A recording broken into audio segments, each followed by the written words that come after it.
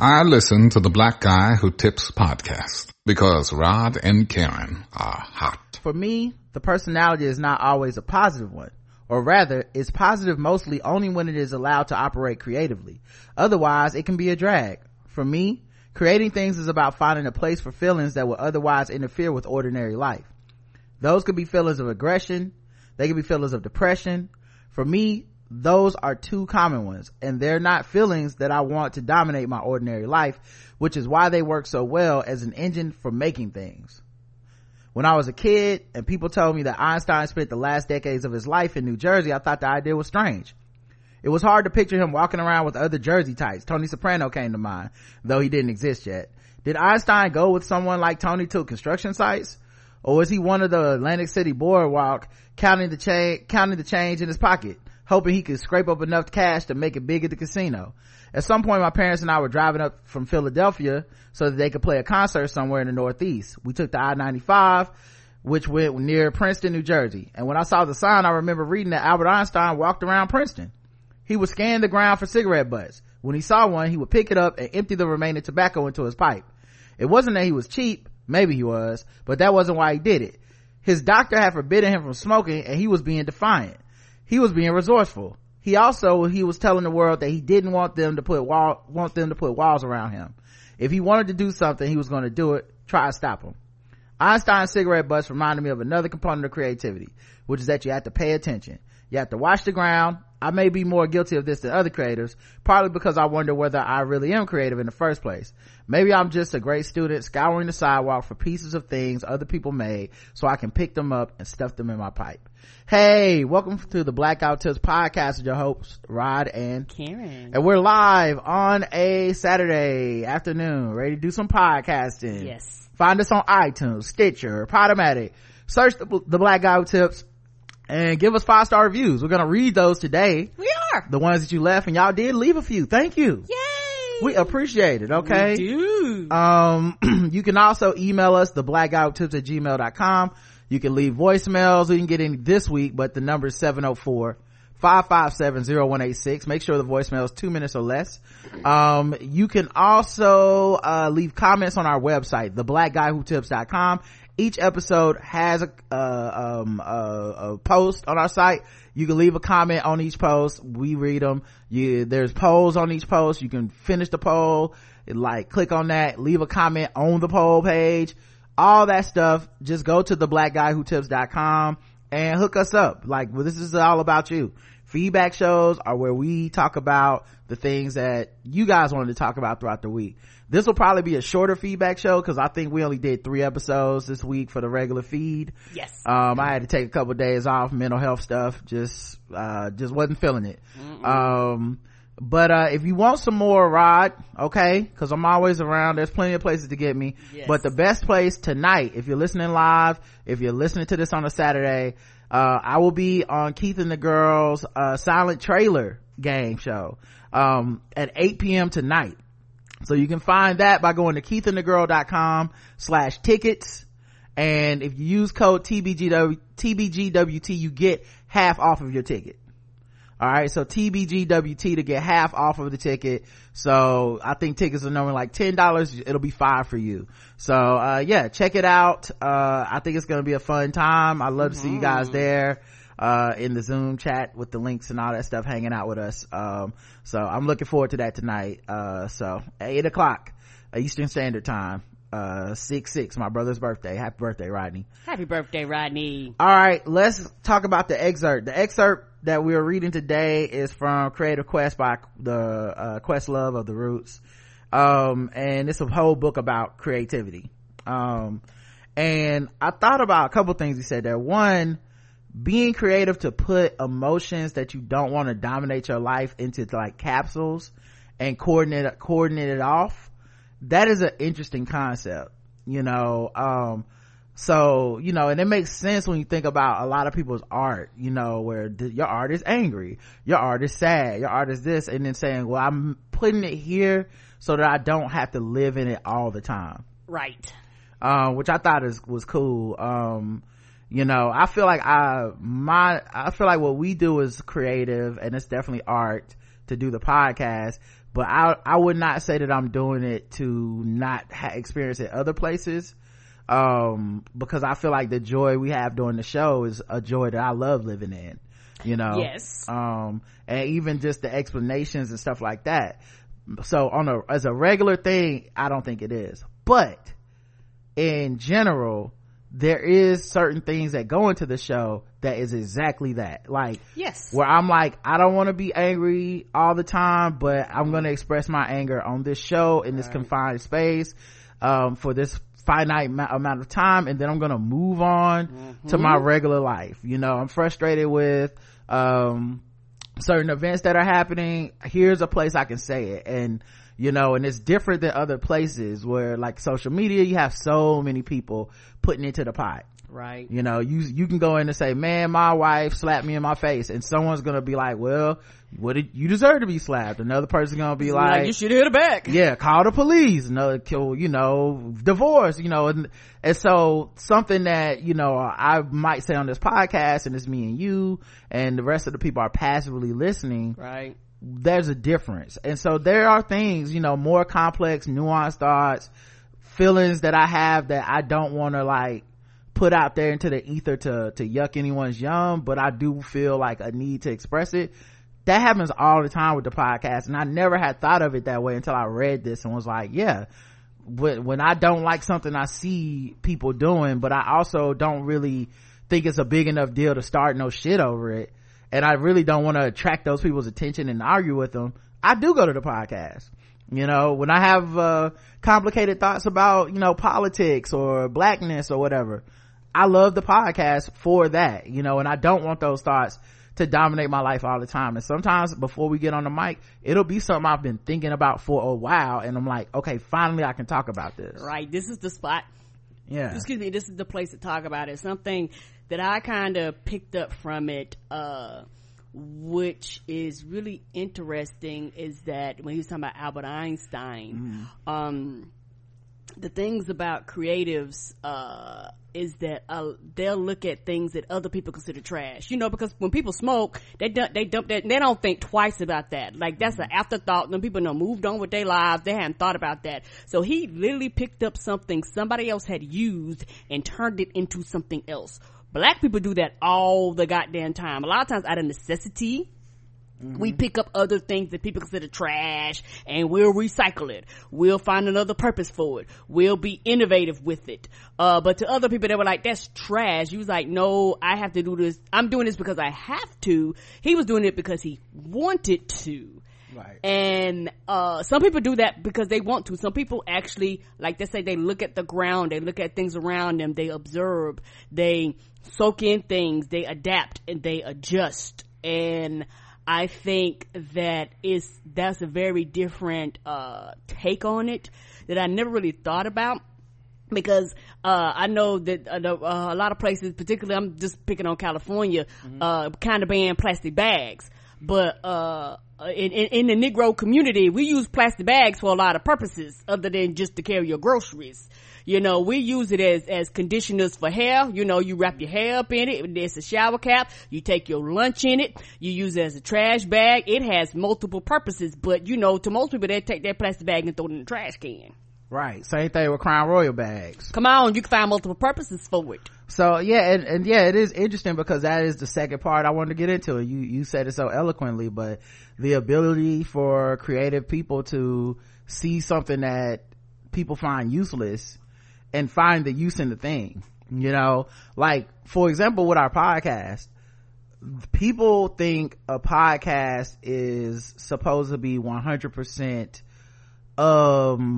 action. Like if you watch the action movie, it's supposed to be 100% a like you know, nothing but gunshots and bullets and fights, and then like the episode of Teen Titans where it was like action and Robin was like, no, you got to have explanation or the shit don't make sense. Right, which is fine though, because there's a lot of podcasts that are nothing but action. Correct. They've cut down the ums and uhs, they cut down the lulls and silences, they even cut out the conversation so that the conversation, even if it's cut and abrupt and it doesn't feel right, it's like at least it's short, you know. And that is definitely a way to podcast, and it's very creative and lucrative for certain people. But even with podcasting, I'm a person that looked at other podcasters, look at what we did and said, nah, I think there's a room for a 2-hour show. There's a room for a 3-hour daily show. If you do it right, like there's a way to make these things, to have these long pontificating discussions as opposed to just like, let's get to the point, you know, like if there was another way, like I could have done this show where we're doing feedback shows and we probably wouldn't even get feedback after a while if I did it the right way. People wouldn't need to feel like they could contribute it to this conversation. Yeah. We can make it so that no one feels welcome. We can make it so that we don't do it live. We can make it where the interaction is not the key. The process to this podcast is the key. The conversation is the key. The meandering and the thought and going through it with us and watching us grow, evolve, watching us devolve, watching us change. Right. That's all the shit. And live action too, because you're kind of seeing it as we do things, because we've had conversations and mine and yours both opinion would actually change kind of while we're having the conversation. Yeah. And then even with different episodes, each episode is an art piece. Each episode is different. Like, you know, there's a difference between, you know, we have like a Chris Lambert or Ray Sani on and the conversation's a little bit longer, a lot less rigid and structured. There's other times we have a guest on or we do the show ourselves and we're like, boom, boom, boom, boom, boom. These are the topics we want to talk about. These are the articles we want to get to. Things like that. Right. So, finding the extra layer in reading it and going into details and having the conversations about things that we feel squishy about, that to me is also finding cigarette butts on the ground. Yeah. And also the thing about when you're truly creative, you can adapt and adjust. I know you said he talked about that in his book too. Like you have to adapt and adjust to your audience. And because the audience is actually, you know, the people that have eyes, the people that are paying, like those are the people that matter. And sometimes you could be so structured in doing it only your way and there can be no other way but your way that you actually lose sight in the pureness of the creativity, because a part of the creativity sometimes is just going with the flow, which is very hard for people to do, because both of those shows you just described are great in their own ways. Yeah, I will always go back, and I go back to this, speaking of the roots, but I go back to this over and over in my mind all the time. I think about this probably at least once or twice a month, but the quote from Mo Better Blues when Bleak is talking to Shadow Henderson and Bleak is talking about how he wants to do this high-minded artistic shit, and Bleak says it's all bullshit.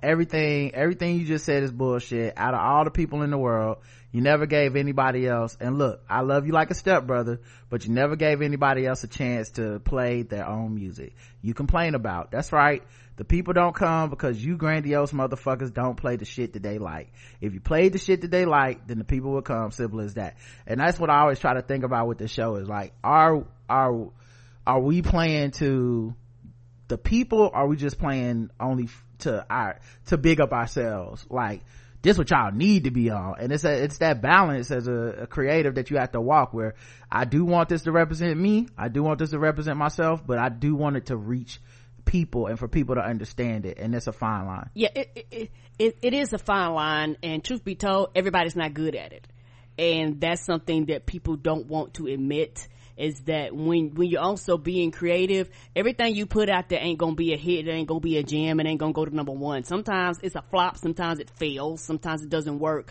But what it does teach you is that I need to adapt and adjust. But sometimes people aren't good at something and they won't adapt and adjust to actually make themselves better, because that's also a part of being creative, is to constantly make yourself better at whatever your craft is. You gotta be thinking about it, refining it, looking for them cigarette butts.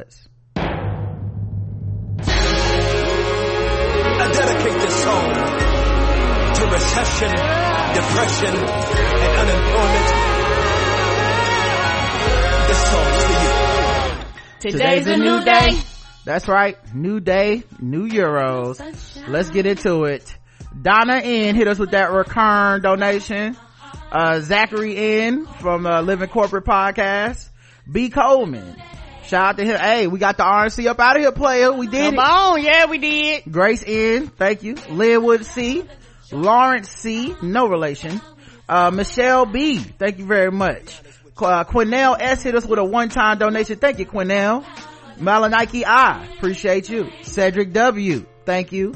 Preston F, Team Dro, thank you. Tracy J, appreciate you, Tracy.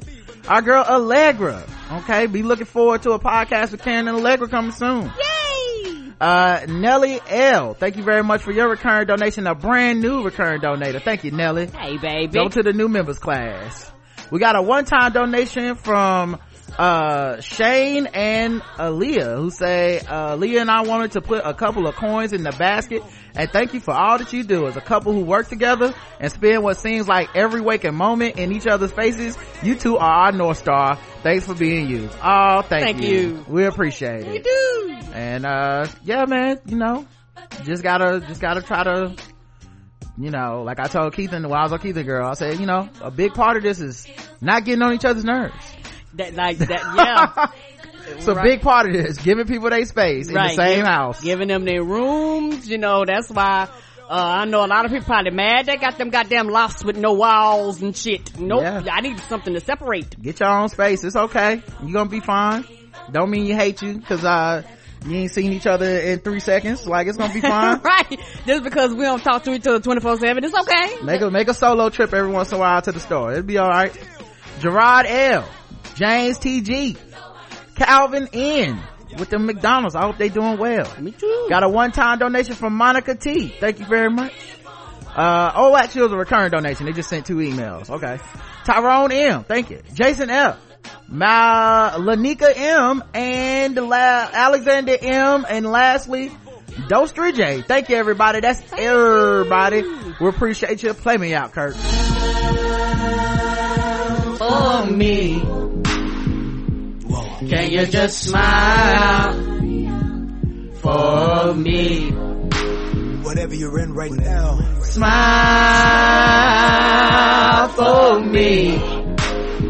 Smile. Can you just smile for me? And the people say, oh, you look so much better when you, oh. Alright, let's get to y'all's 5-star reviews. We got quite a few. Firstly, we got one, from Reading in Milwaukee. Loving it again and again. Rod and Karen, goodness, you keep it so real. I listen, learn, talk, laugh, and keep myself from crying. Thank you for the dialogue and the hard topics, ugly times, ugly policing, and nothing new. I think it was James Baldwin who said black men are dying because white men refuse to control their imaginations. Damn. Yo, James Baldwin always, the bars in anything James Baldwin did, it's ridiculous. That was a talented man. And the fact that I feel bad that society has not elevated beyond his words so that they don't have meaning anymore. In a world where, you know, we had real progress, we'd be looking at James Baldwin shit like, I mean, I guess back in the day. You know what I mean? Like, yeah, but then obviously people realized how wrong they were from people like James Baldwin talking, and we moved on, and no, we're still talking about it. Update that to black people because black men and black women are murdered by fearful men with too much power and entitlement. Absolutely, man. I think, and I saw this as a critique of him, and it's hard for me to truly accept the critique, and I'm not saying that because I'm a black man.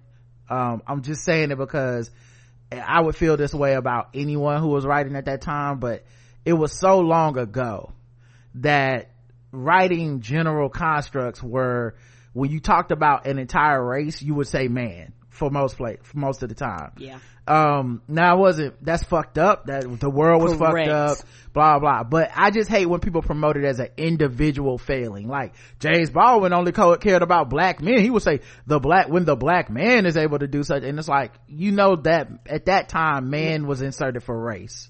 Yeah, it's almost like an inclusive thing. Yeah. That being said, obviously everyone has all kinds of hang-ups, misogyny, blah blah blah.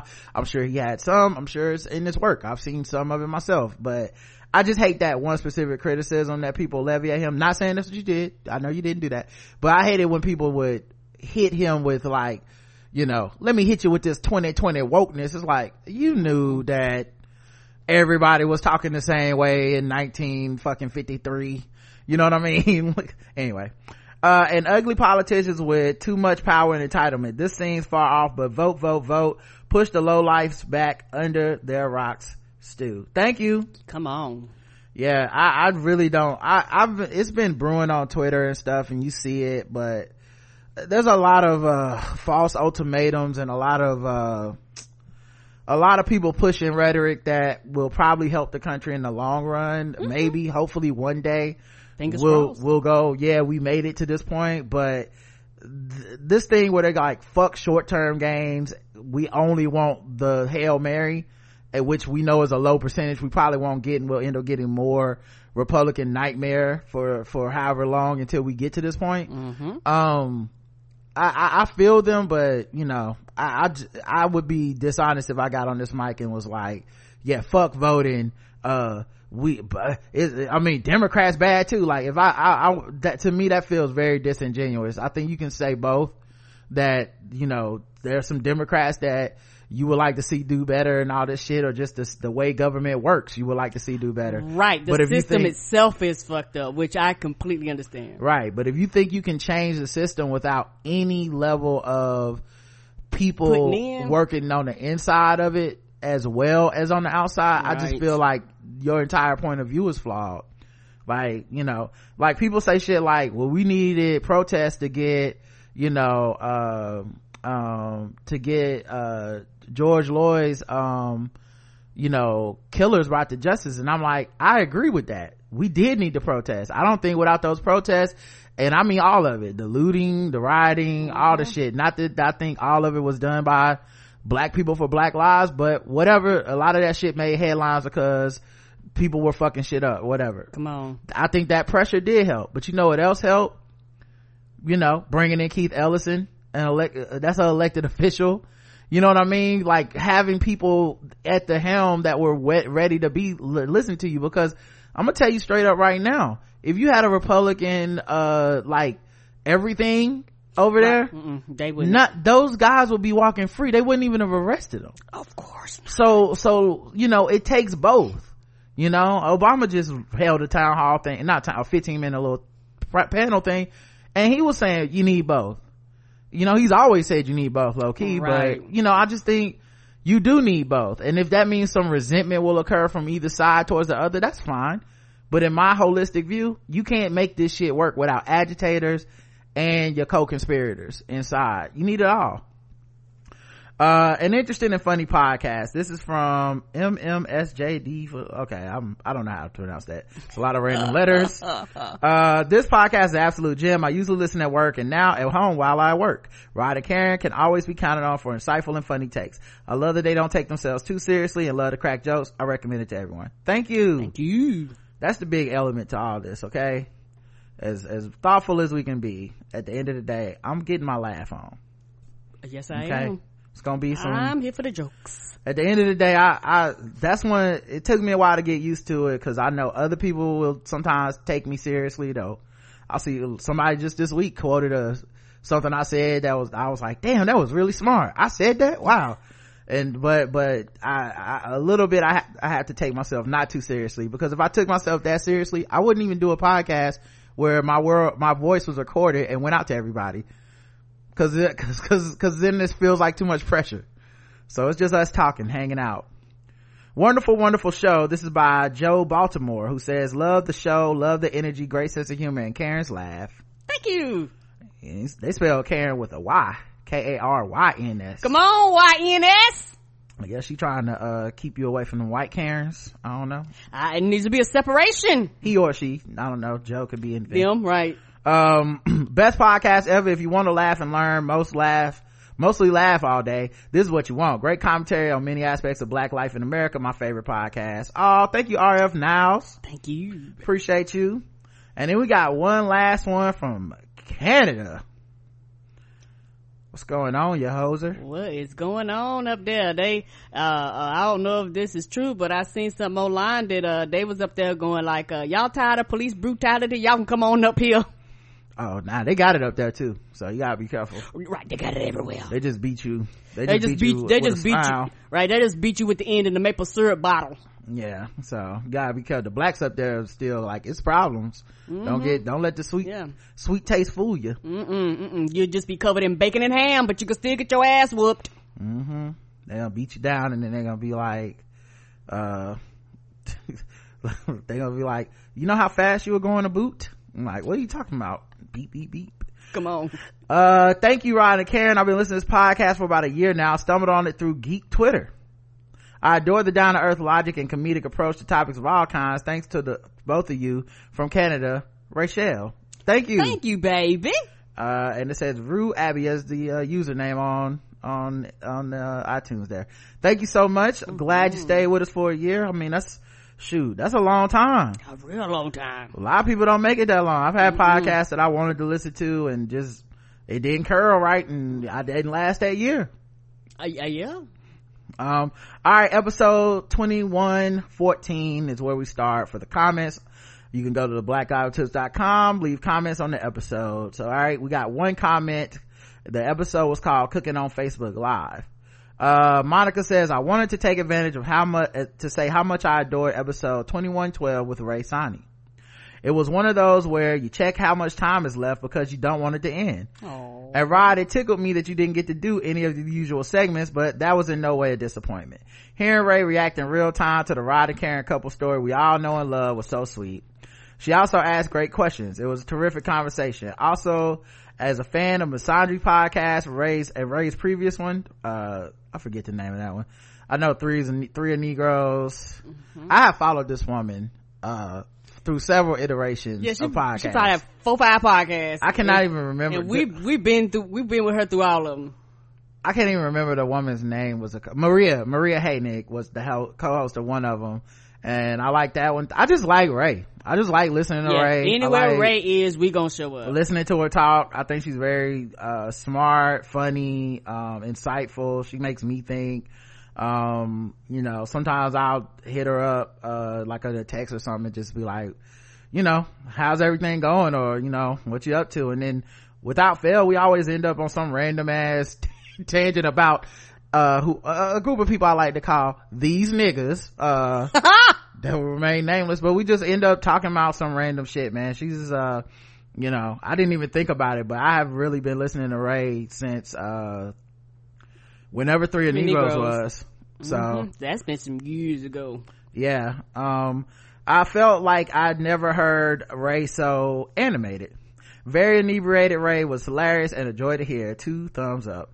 Oh, I have heard her animated before. Okay, I've listened to her on several different scenarios. So I remember my favorite thing about Three of Negroes is that, while it seemed like everybody was obviously cool, you know what I mean? Jim was probably the most cognizant and like aware and thoughtful as far as the dudes on the show. But Neruda was one of those people that just says shit, stumbles into shit, like gets too comfortable, and it was never nothing too egregious.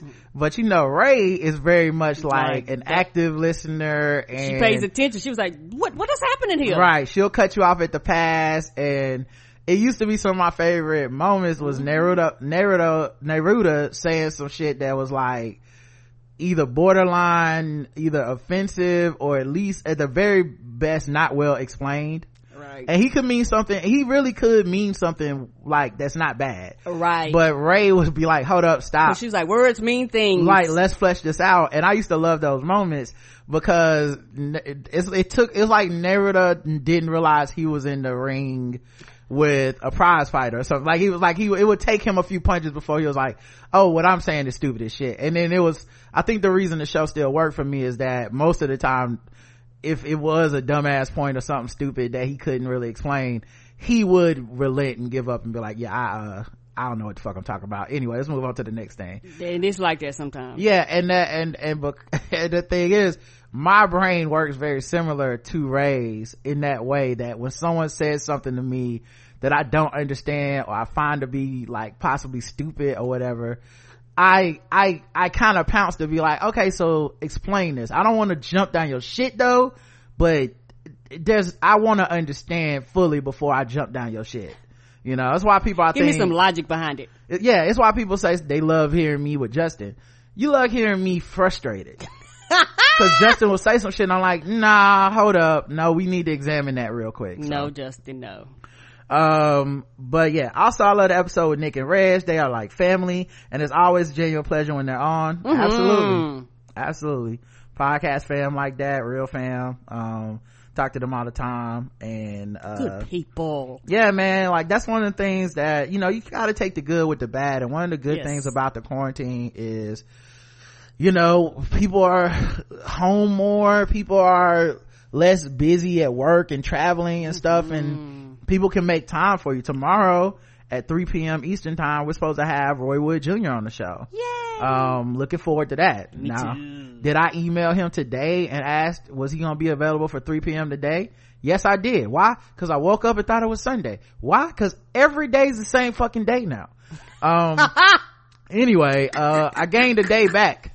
But he hit me up and was like, I can do it today if y'all need me to. I was like, oh no, nope, I'm tripping. Please come through tomorrow. So that'll be dope to have Roy Wood Jr. back on the show. It's been so long. It's been many since we years. had him, but like legitimately one of the funniest motherfuckers, period. Like on the earth. When everything up and back up, if y'all ever get to see him live, please, it is a ball. I laughed my ass off. We've seen him live I think twice now, and I mean both times cracked us the fuck up, and does great work at the Daily Show and all that stuff. So it'll be cool to hear about, they talk to him, and he's been doing so much funny stuff on the internet, funny stuff with the Daily Show, and like going out into the community and like helping and cleaning up and stuff. So just a genuine good person. But yeah, that's one of the things I like about the quarantine is like, you know, it's so hard to get Reggie and Nick in the same time slot on the show. We've been able to get like one of them individually, right? But you know, to ask, because you know it's an ask to be like, can y'all coordinate y'all schedule into something that is gonna align with what we're doing, and we're flexible, we'll figure it out, right? Because you know Reggie be off being a superstar and traveling and acting on Broadway and all that type of stuff, right? And so to be like, hey, can y'all figure that out for us and be able to pull it off? I mean, that's so dope, you know. Hate that it happens this way. Right. We hate that everything slowed down like this, but we glad we got them in the same spot. Love to get to talk to my friends. I found myself too heartbroken to contribute feedback last week, but I couldn't let that happen again this week, even if the world's still a dumpster fire. I love you guys. Monica, thank you. Well, I'm glad you enjoyed those episodes. Me too. The poll was, do you ever go live on your social media accounts? I don't have social media. Yes or no? Yes, I do. I haven't done it in a hot minute, but I do though. Okay. When was the last time you did it? Ooh, been years. I think the last. Yeah, I will put you under the no category. Okay, well then I'm a no then. Yeah, that's a no. Because I'm about to say I don't do it that often. Yeah, if it's been years, that's a no. Okay, well then no. I didn't. Knock me off the list. My bad. Subtract one. I bet a lot of people cheated like that. I don't have social media. Only 2% of the audience doesn't even have social media. Oh, somebody bought the Mary J. Blige concert, but that was last year, wasn't it? Was it this year? That was last year with my mom. Okay, so I guess that counts. Yeah, you go live. Boom, back in the yeses. Thank you. 13% said yes. That's not a lot of people. And I think it's because it's one of those things where for me personally, I creatively did not understand the point. I need to understand. It's that thing Questlove brought up, you know, at the beginning of the show, or that I brought up, that Questlove had brought up in his book, is if I don't understand something creatively, I will wrap my brain around it until I either get it or I just push it off and go, okay, I will come back to this when I have something to contribute. And I didn't understand going live and why people did it. And I know people think it's really simple, it's no big deal, you don't need to understand anything, blah blah. That's fine for their brains, but I can only live in the brain I have. Right. And the brain I have wants to find a use. And I think the cooking thing was a big use for me. I had several ideas before this that were like, I was gonna go live and give like my top 5 NBA players or something, or go live and do that. You know, these were ideas I had, but they were less fleshed out, and they they get into the work category where it's quasi, like it's quasi like I gotta come up with some work shit, and maybe I'll incorporate it into my Facebook cooking thing where I'll be talking about NBA players and shit and cooking, maybe we'll do that. But yeah, so I just wanted to add something of service first and then figure it out from there. Yeah, and I'm kind of, I guess I kind of need a reason, because like I said, I did it when me and your mom went to see Mary J. Blige, which was a lot of fun. I did it when we went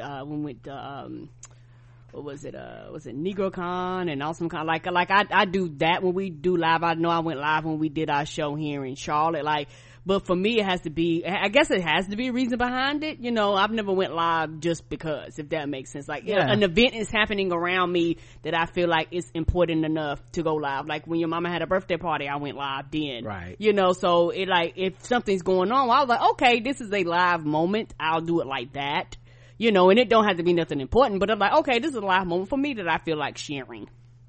And then 85% of the audience say no, they have not gone live, so that makes sense. Layla writes in, going live seems narcissistic to me. Very look at me. I can understand going live as a podcast, traffic stop, or showing how-tos, but not when you're in the car holding a stack up to your ear, or at the club making it worthwhile or beneficial. Layla, that is an interesting choice of words. What, Karen? Because the thing I would add is that I think having social media is narcissistic by itself. Yeah, just the nature, because when you post something, you're going, these are my thoughts. When you post a picture, you're going, this is my family. Any interaction that you have is about you, just period. Because, you do have lurkers and all that stuff, but for the fact that most people are sharing intimate things in their lives, and it doesn't mean it's important or anything like that. Some events are, but it's just the interaction with other people. And I do understand, what you say, but just social media itself is designed for that type of personality. And everybody has a little bit of that in them. Well, I think also social media exacerbates the narcissism in us. Correct. It's, and it's that thing where I think there's arguments for why it's good, because it has helped some people gain confidence. Yeah, it has. It also has stripped people of certain confidence. I've seen that too. Like, hey, I'm looking at, I'm seeing all these pictures of these women that's all cut up and using fucking waist trainers and shit, and it's making me feel inadequate in my body. So I've seen that before. But I've also seen people that's like, yo, I love me more now because I can see what I can see what other people see, or I can see a way to like myself. So it's just a catch-22. And I also had an aversion to going live just to talk to people about certain shit, because we had the podcast, which I'm sure is another act of narcissism in a way. So we had the podcast already. So I was good on that. I didn't feel like I need to express myself so they know how I feel about, Black Lives Matter or something. I'm like, nigga, if you don't know how I feel, you just don't want to know. You know what I mean?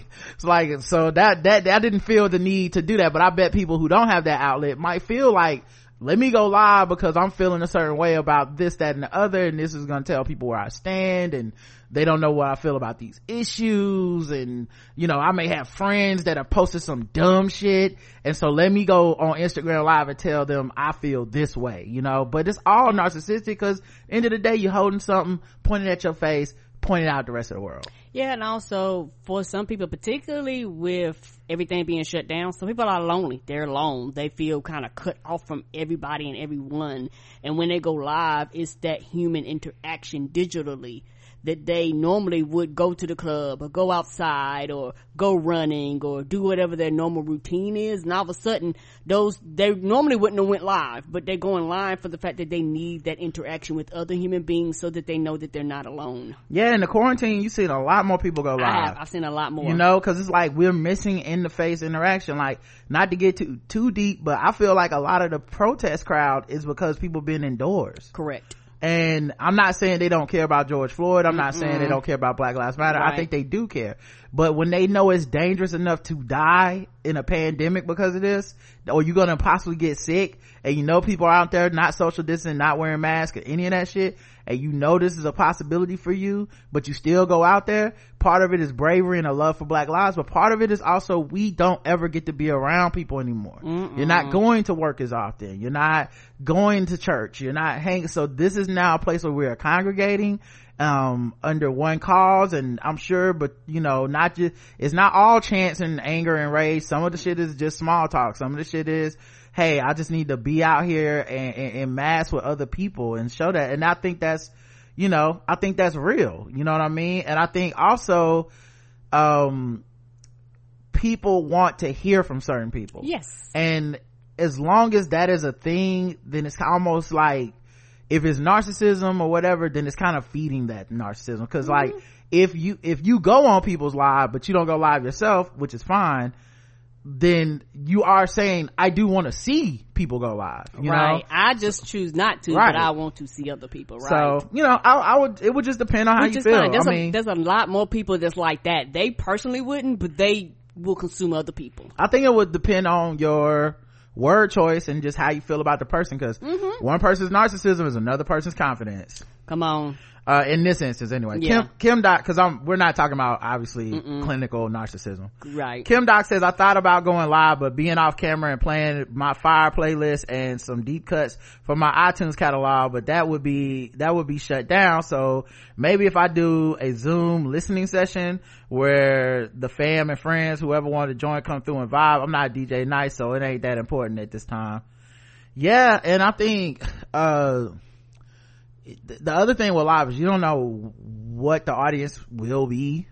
Right. You don't know who's gonna want to see it, who's gonna give a fuck, who's gonna come in and talk and contribute to the conversation or whatever. And so that's that, you know, there's that too. I think if people knew for a fact every time I go live 400 people will want to see it, then people would probably do it more often. But you probably feel bad if you go live and like 2 people is watching, you know. The other day I watched somebody go through their plants on their balcony and it was just me and them, like they was live and I was just in there hanging out watching them talk about plants. And that's fine. I've been in there where it's been 2 or 3 people and the person was just fine and it was just the talking and they, you know, they did their thing, because a lot of times it's not even about the interaction. I just want to know there's other people out there. Well, also with Facebook you can they had that option where you can share it to your page so people can see it later too. But yes, it's all interesting.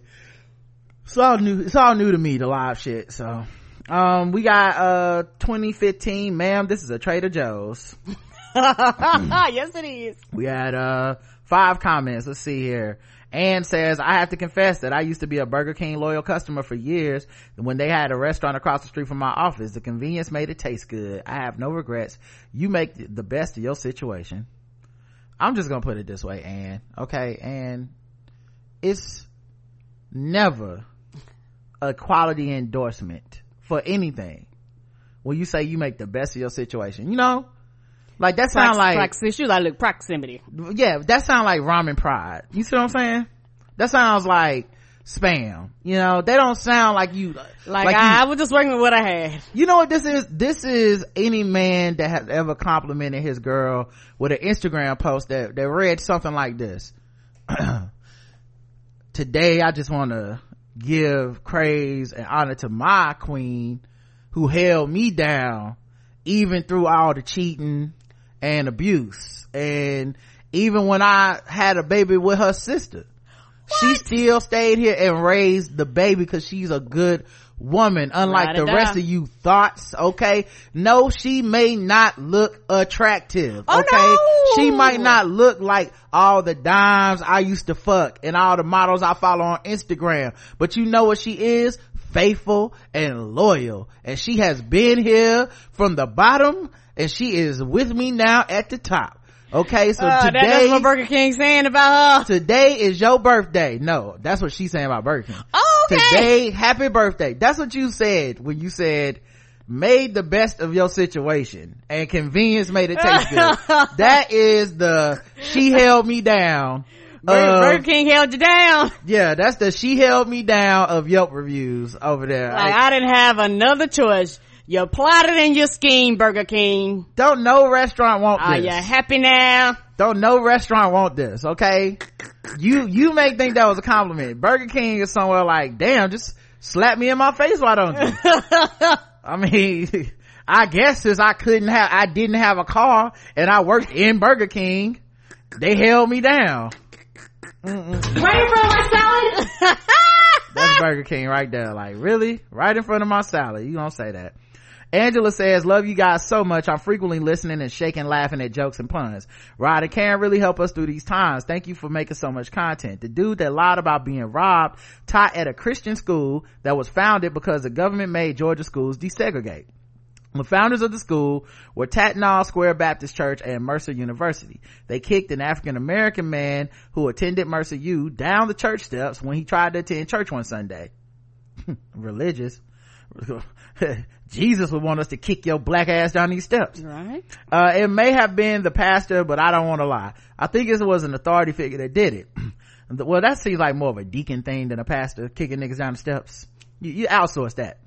The school website says nothing about this, of course. Now this dude, I grew up in this town and attended a parochial school in the 80s. We had black students at my school. One debate team always debated these types of schools, and there was maybe one or two, if any, attending these quote-unquote Christian schools.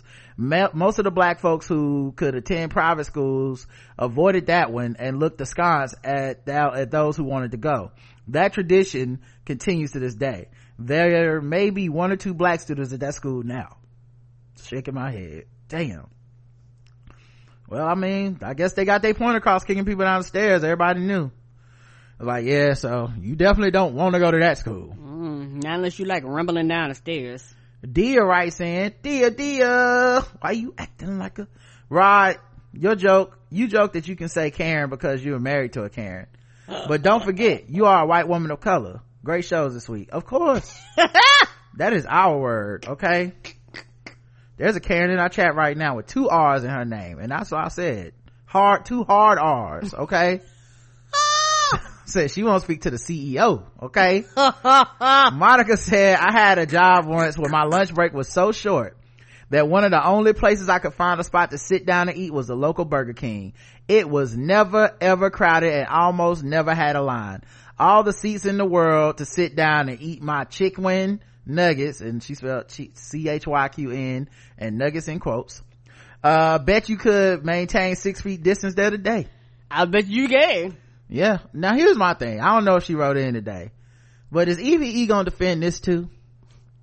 It ain't Arby's, so nah. Is she gonna try to tell me that Burger King is, cause well, we didn't know she loved Arby's until I brought up that Arby's is trash. So is she gonna do the same thing? All of a sudden she gonna be a Burger King truther too? I don't think she will. She might prove me wrong, but I don't think she will. And if she hates Burger King but loves Arby's, what does that really say about her? Y'all think about it. We all know both are trash, okay?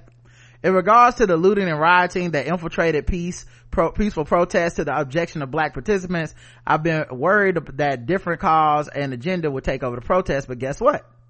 The police have done such an outstanding job of giving real-time evidence of brutality and excessive force that it made the protest really laser focus back to the original goal. Yeah, listen. Come on, they charged them. There was some white man was out there and they pushed them down. They was like, we charging y'all. Yeah, the police are nothing if not consistent. Come on, white folks was like, y'all beat us up too. Yes, bitch. You can get some of these batons too. Since the motherfucking civil rights era, these motherfuckers have been playing the hits. All the hits. Nothing but the hits all the time on And You the Drum. Channel 12. Okay, don't touch that dial. It's got blood on it. These motherfuckers stay hitting us. And I think that's the one thing that really brought it all back, because I do think, I mean, we have proof that people are trying to agitate the protesters and be amongst the protesters, including cops, whether they be stacking up rocks and bricks, while quote unquote undercover, or what. Like, they have been trying to turn it into, this is not the peaceful black people y'all think they are. They're really just a bunch of animals and thugs that's just destroying and looting the community, and that's why we have to quell them with violence. We can only fix this through violence, because that's the only way the police know how to operate with these crowds, you know. While I do think it's more complicated talking about police and police work and what people think are solutions to police work than what we're seeing at the protests, obviously. I think for protesting, messages need to be simple, and there's no simpler message than these dirty motherfuckers are out here beating the shit out of people, shooting them, injuring people, many of them just being journalists, many of them they fucking them journalists up, you know, live on the air, arresting people who are trying to protect stores, which is the thing they claim they want to do. You know, all sorts of racial bias, all this stuff. So I think, yeah, there's no better argument against police than filming the police, because they will show you why the fuck they need to not even be allowed to do the things they do, you know. I've never seen so many white people on the Upper West Side of Manhattan angry at the police on behalf of black people. Really? Okay, it feels surreal. As soon as white people here in NYC, including the press, started getting beat up and arrested, well, let's just say there's a lot of animosity toward the police and support for the protesters. Yeah, Monica, I won't even say I don't live in New York, but I won't even say I've never seen white people so supportive before. I feel like there's been other times white people have been supportive. I just don't think, I just think the conditions of having Trump in office, egging it on, having a pandemic where you can't leave the house and you're seeing these images on TV over and over. And people just in general are fed up. Having losing their jobs. Having social media that is, connecting us more than ever. I think those combinations have made white people be more vocal.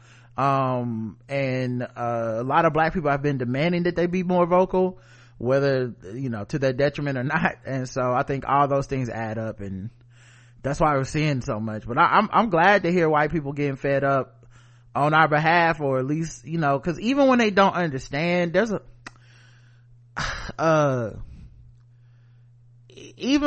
lot of people who are white but they have good hearts. They don't understand it. Correct. And they haven't read up on all this shit, and I know that they should. I'm not, you know, but their intentions are not malicious, right? And there's been an outpouring of black people wanting sympathy and understanding for the last few months, and there's been a similar impouring of empathy. And I think as you see a president who directly opposes black people who literally want to be left the fuck alone, that's it, just leave us you're alone. starting to see white people activated in a way that can't be ignored by the United States, because it's the paradox, right? White supremacy is not really about white people individually, but white people en masse cannot be ignored, or else it's not white supremacy anymore. Right. And so that's why whenever we've had progress in this country, it's because a plurality of white people, even if it wasn't for the best intentions, even if they weren't prepared to ride or die, they just wanted shit to be fixed. And that's how we've ever really gotten progress in America. There's a bunch of fucking white people. Every time it happens the same way. Black people get drugged through the mud, get fucked up, and then at some point a bunch of white people go, these niggers are people, and then we have one of these moments in America, and I think we are in the crux of one right now. Yeah, because that's the way history has worked, and I understand people's anger and I understand people's frustration, and it's valid, but the work that actually needs to be done, the laws that actually need to be passed and enforced, you've got to have white people involved. And I understand black people are so angry they just don't want to hear from anybody white. Just shut the fuck up, shut the fuck up, shut the fuck up. Okay, I get you, but at the same time, when they come to the table, you can't be so anti them that you don't even allow them to do what they need to do to get to the point that you need to get to. No one race can get the shit done. We know we can't get it done because they don't listen to us no way. Yeah, my thing is I don't even fucking want to see, I don't even care that much about whether white people get their feelings hurt or not. I don't really care that much about their guilt and stuff. I mean I care on a human level, obviously. Correct. But I don't really give that much of a fuck. I low-key understand even these grifting ass niggas, because there's been like a slate of motherfuckers that are going to make money and power moves off of this that are clearly single-minded individuals that really care more about themselves and their brands than us. Right. You know, there's a lot of people riding this shit into guilting corporations into giving them, you know, a platform and shit. And I really honestly am disgusted by shit like that. But I haven't said anything, and I'm not gonna say anything. As far as like online, I'm not talking to anyone about it. I'm not gonna confront anyone, at anyone, because this to me feels like the Black Me Too movement, where it's kind of like, get what you can because this won't last. Right. If you think white people are gonna set this to the new default, then you're gonna be very, very, very disappointed. Yes, you are. In a very short period of time. So if now is the time, that's why you see all these black people getting these gripes out that don't got really anything to do with Black Lives Matter. You see motherfuckers being like, well, if Black Lives Matter, then how come you was mean to me at the job? It's like, that is not the same as what happened to George Floyd, but might be one of the few opportunities you get where white people are actually listening, and white people are apologizing and compromising and trying to make amends. This is one of the few times, and I said this on the show a few weeks ago, prescient as always. Okay, let me pat myself on the back. Okay, let me go Facebook Live because I'm gonna get narcissistic real quick. But I told people, man, Donald Trump is so racist. He lowered the bar to where even a virulent fucking racist can come out and be like, I think these niggers are people. And everyone has to be like, well, he's better than Trump. Don't matter what they did. Don't matter. Drew Brees fucked up on Tuesday. It's Saturday. Them players on his team are already tweeting how much they forgive him. Because the bar has become that low. This nigga is under the floor with the bar is in hell. The bar is in hell because of this dude. So everybody get out of racism free card. 700 Club, Pat Robertson he came out and was like, yeah, Trump tripping right now. Like, everyone is getting a pass. No one can really call them the car because they're like, I'm not worse than this nigga. And everybody, you have to be like, well, you're not worse than, no one's worse than him. He is the worst. But yeah, I told you. What did I tell you? Didn't I tell you? 'Cause I told you. And when did I tell you? A long time ago. And what did I say will happen when I told you? Exactly what just happened. That's what we're experiencing. Karen, you gonna say something? I'm about to say, and what's sad is that I've come to the conclusion with racism the same way I come to the conclusion of men caring about women. I don't give a fuck how you get there. I just want results that will benefit me. Right. And that's the end of the day. And once you get to that point where I don't give a fuck how you get there, just get there. Like once you get to that point, a lot of your anger, a lot of your frustration, a lot of your sadness and all that stuff, not that it won't be there, it will not be as intense. Right. Because you get to the point where you go, I don't care. You here? Okay, let's go.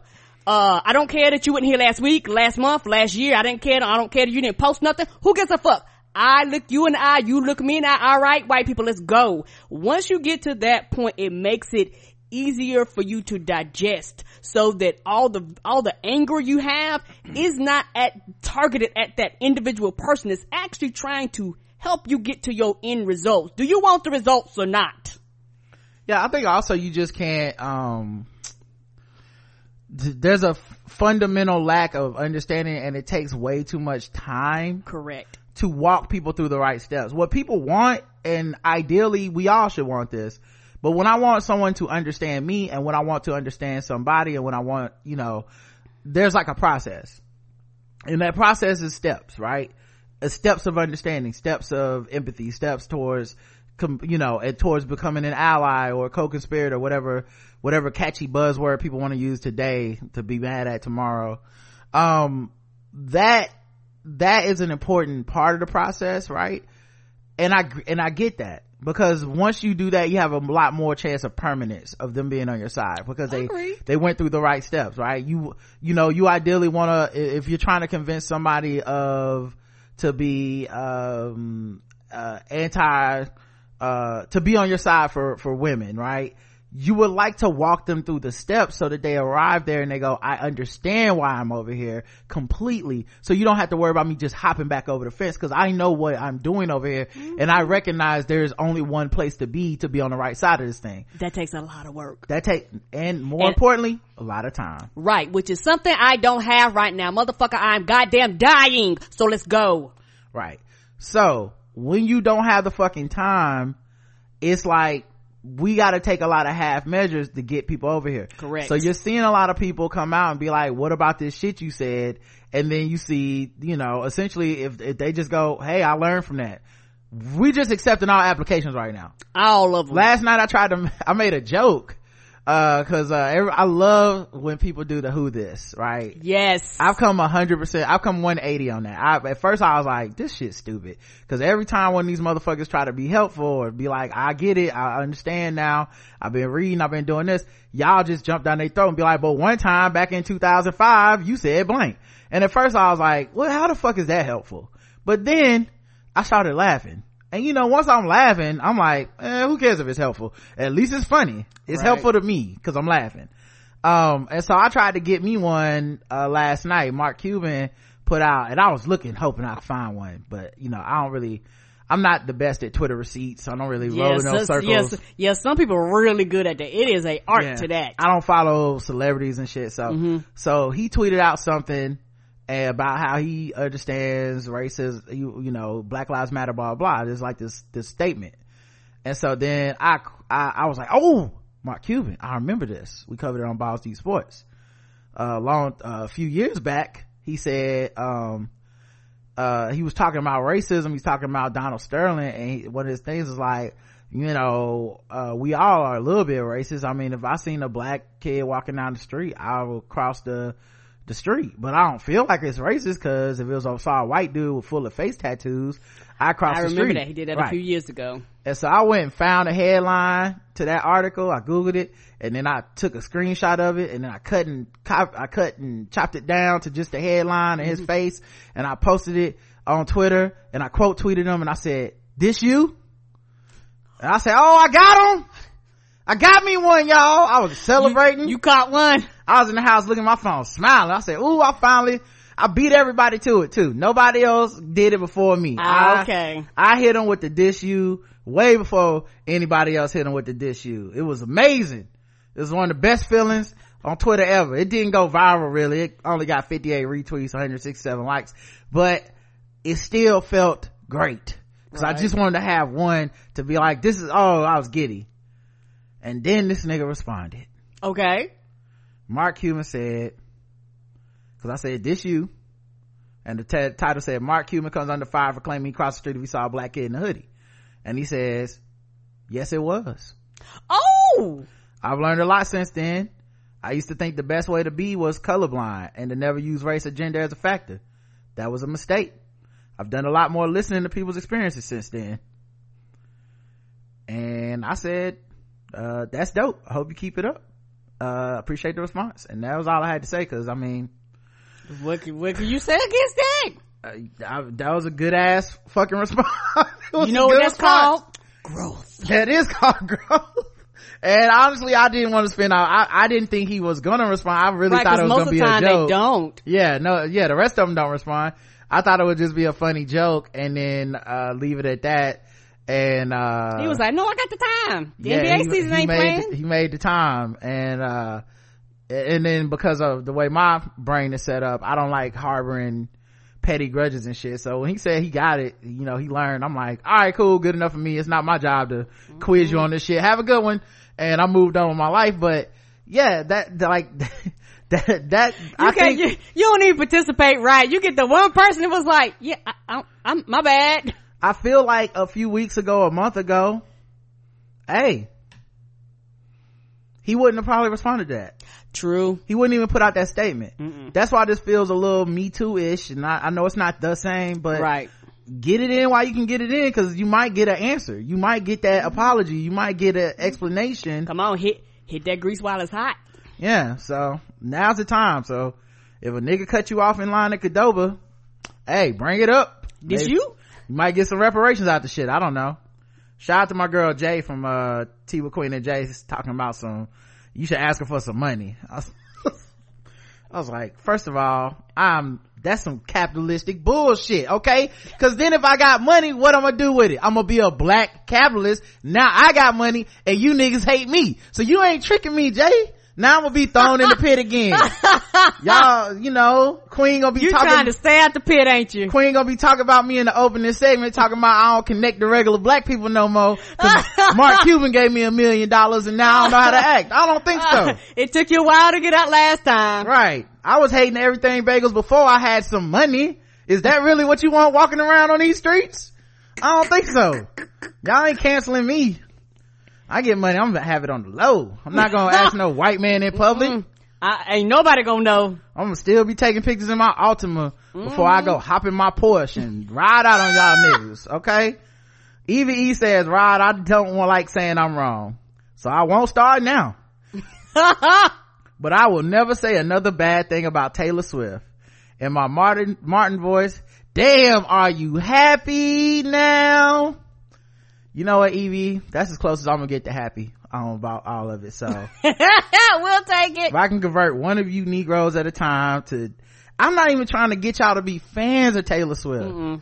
I'm trying to get y'all I'm not a fan of Taylor Swift. Taylor, if you're listening, I'm so sorry. I don't listen to this woman's music. Okay? I like Shake It Off. Okay? That's my bop. That's my the jam. list. That is the list. Shake it off. She might have dope music. I don't know. Cause I've never been inclined to even be curious to check the music out beyond that. But what I will say is she was doing a lot more than people told me she was capable of doing. Y'all talk, she was the devil. I was told she was the alt-right, make America great again white woman, and it turns out that is not true. And this is one of the problems with the silence is complicity type of shit, because that's not 100%, that doesn't line up all the time. Her fan base may have been, but that doesn't mean she was. Right. And also it just takes time, man. Like I had this dope conversation today with Chris Lambert on his Mundane Festival podcast with his Patreon, so you guys probably won't hear it. And maybe we'll talk about it tomorrow with Roy Wood Jr. because he loves sports, and I'm sure we'll talk about it on Balls Deep. Okay. But there's this video going around of all these black stars in the NFL, and they came out and basically said, hey, I am George Floyd, I am Breonna Taylor, I am Trayvon Martin, I am Tamir Rice, and they said they wanted the NFL to speak out, and the NFL put out a video, Roger Goodell himself addressing exactly what they said, repeating what they said, and going beyond it to say Black Lives Matter, blah blah blah. Now there's some other levels to it that are sports related that I don't think a lot of the people that are angry, they either don't understand how the sport works, or they're just so angry that I think when you bring up Kaepernick's name, they see red. Correct. But it's clear to me at this point, Roger Goodell wants Kaepernick back in the league. Jay-Z obviously wants Kaepernick back in the league. They don't have the power to do it because it's 32 owners and they're rich white dudes who don't have to collude to say we don't want that nigga on our team. Yeah, they don't have to talk to each other for nobody to pick them. Right. That being said, though, people were downing the video. They were saying, why didn't these black dudes come out 2-3 years ago when Kaepernick took a knee? And if we go down the timeline, I won't get too detailed, but number one, when Kaepernick took a knee, he was still in the league. He was in the league for another year after that. So that's one reason that you don't see these people being like, we need to make sure he's in the league. He wasn't always not in the league, right? So you have that 1 year that he plays where some players are kneeling with him, some aren't, but he has a job. There's no need to start feeling like he won't ever work again, right? Then he opts out of his contract. He doesn't get his contract, he doesn't get signed anywhere. And then people go, well, throughout the season, he'll probably get picked up. And we get so late in the season, it's obvious he won't get picked up. Even if someone gets hurt, they'd rather roll out there with a nigga that was bagging groceries. Come on. Than Colin Kaepernick. Okay. People go, so at that time, it's kind of lost its meaning and significance, because once the owners took a knee with the players and the fucking coaches took a knee and all this shit, Drew Brees, who says don't disrespect the flag, took a knee. You can find the pictures, guys. Once you see that, it's co-opted the movement, and the knee doesn't mean as nearly as much as it used to. You know, Kaepernick's now the symbol, not the knee. Right. Said this on Balls Deep so many, it's been years ago at this point, and once again, I told you so. But the point is, people were shitting on these dudes, like, why weren't you saying something years ago, blah blah blah. Well, it escalated, right? Because the president escalated it, the owners and their collusion against, I call it collusion, I don't think it was, but it might not meet the legal definition, but you know what I mean, blackballing him, that escalated. The killing of George Floyd escalated. It's probably the worst killing they've ever caught on tape. And so all this shit escalated it to a point where now these players feel compelled to speak out. And lost in the fucking sauce, these niggas are young as shit. Like, this is not really an age when most of us were prepared to fucking speak out at our workplace about racism in general. That is not to knock, most won't now, that's not to knock us as young people. We had to make choices. That's not to knock the players who didn't do it. That's not to shit on the ones who did. It's just a process. The same way as a process for Taylor Swift to be 30 and be like, actually, I don't want my father's management company to tell me what the fuck to do no more. I love other women. I am a feminist. I love gay people. I love Black Lives Matter to me. I am a fucking Democrat / whatever you want to call it, right? I'm not a Republican. Shit like that takes time, and so we afford it to the people we empathize the most with. Correct. We afford time, especially if they fit your marginalization, right? I'm a black man. I look at other black men. I see it took Jay-Z 50 years to get it, on some levels. And I'm like, all right, well, you know, I afford him that luxury. But then at the same token, if it took, say, Trina 50 years to get it, you know, as a black man, I'm supposed to be like, well, fuck Trina. It took her 50 years. She should have been known, right? Because it's not my marginalization. She outside of my group. I get to shit on that group. Right. That's how most people attack it. I try not to. You know, I'm never 100% successful, but I really try not to do that to people. I try to be like, look, you meet people where the fuck they are. Everyone's path is their own.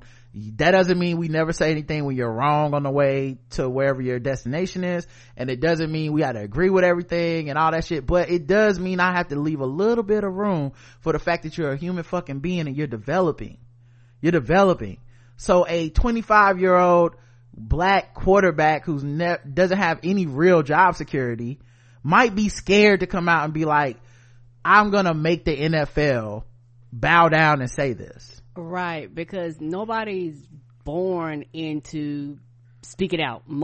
Particularly most black people are actually tossed and thrown into it because something tragic happens and they have to speak out.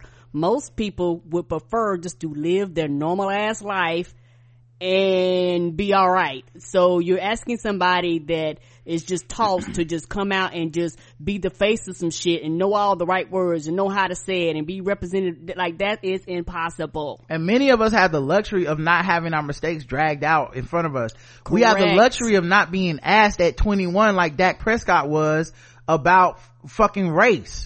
Like, at 21, I'm not on the record anywhere for how the fuck I felt about blackness, whiteness, black lives, black on black crime. I'm not on the record anywhere. So I can just come out and be high and mighty at 40 and be like, oh, this stupid motherfucker. I'm like, well, he also is fucking young and dumb, and probably dumb, because we're all dumb at that age, and has lived a different life than I've lived, you know? And so it might take him 3-4 years. It might take him some bad comments before he realizes, oh, this is important. Oh, you know what? That thing that I thought was such a simple solution I'm seeing from the backlash to what I said that this is not right, or I'm seeing just from my life, just life experience. I look at the same news you look at, and I see it's not what I thought it was. Yeah, because everybody young has theories. Everybody that's old, when you was young, you had theories on what marriage was, what kids was, what your life would be, about race, about sexuality. You had your goddamn theories, and some of them were true and some of them were wrong, but you were allowed to grow privately with not a camera in your face, nobody interviewing you, nobody following you and marking down your every move. You have people that they're saying, why didn't you say something? And I'm looking at the video like, was Saquon Barkley even in the fucking league? You know what I mean? Like, what was he supposed to say? Like, this is us putting our anger onto these dudes. Right. Like, y'all late. This is now my time. Saquon Barkley ain't even got a new contract. Like, if he loses his contract behind this, and we just gonna have another Kaepernick to be like, well, at least you went out as a martyr. Give some respect to the fact that they did risk something. Give some respect to the fact that there's so many black players in that league that didn't say anything. Give them some respect to the fact that those people on that fucking thing were stars. Patrick Mahomes was on that. Last year, before he won the Super Bowl, maybe it was 2 years ago, they interviewed Patrick Mahomes to ask him about, hey, you know, if you win this, a black quarterback will win the Super Bowl.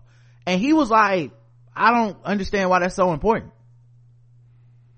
They're like, you know, Doug Williams. He was like, I didn't even understand why Doug Williams winning the Super Bowl was such a big deal. I had to go read up and learn about that. Right. That's the fucking point. These niggas are not, everyone not born a fucking activist or woketivist or whatever the fuck. Some of these people are living their lives and they get sucked into it because blackness sucks everyone into this. You don't get a choice. You have to find, at some point you have to make some kind of stand or some statement. It doesn't matter if you don't want to make a statement, that becomes a statement too. If you live long enough, right?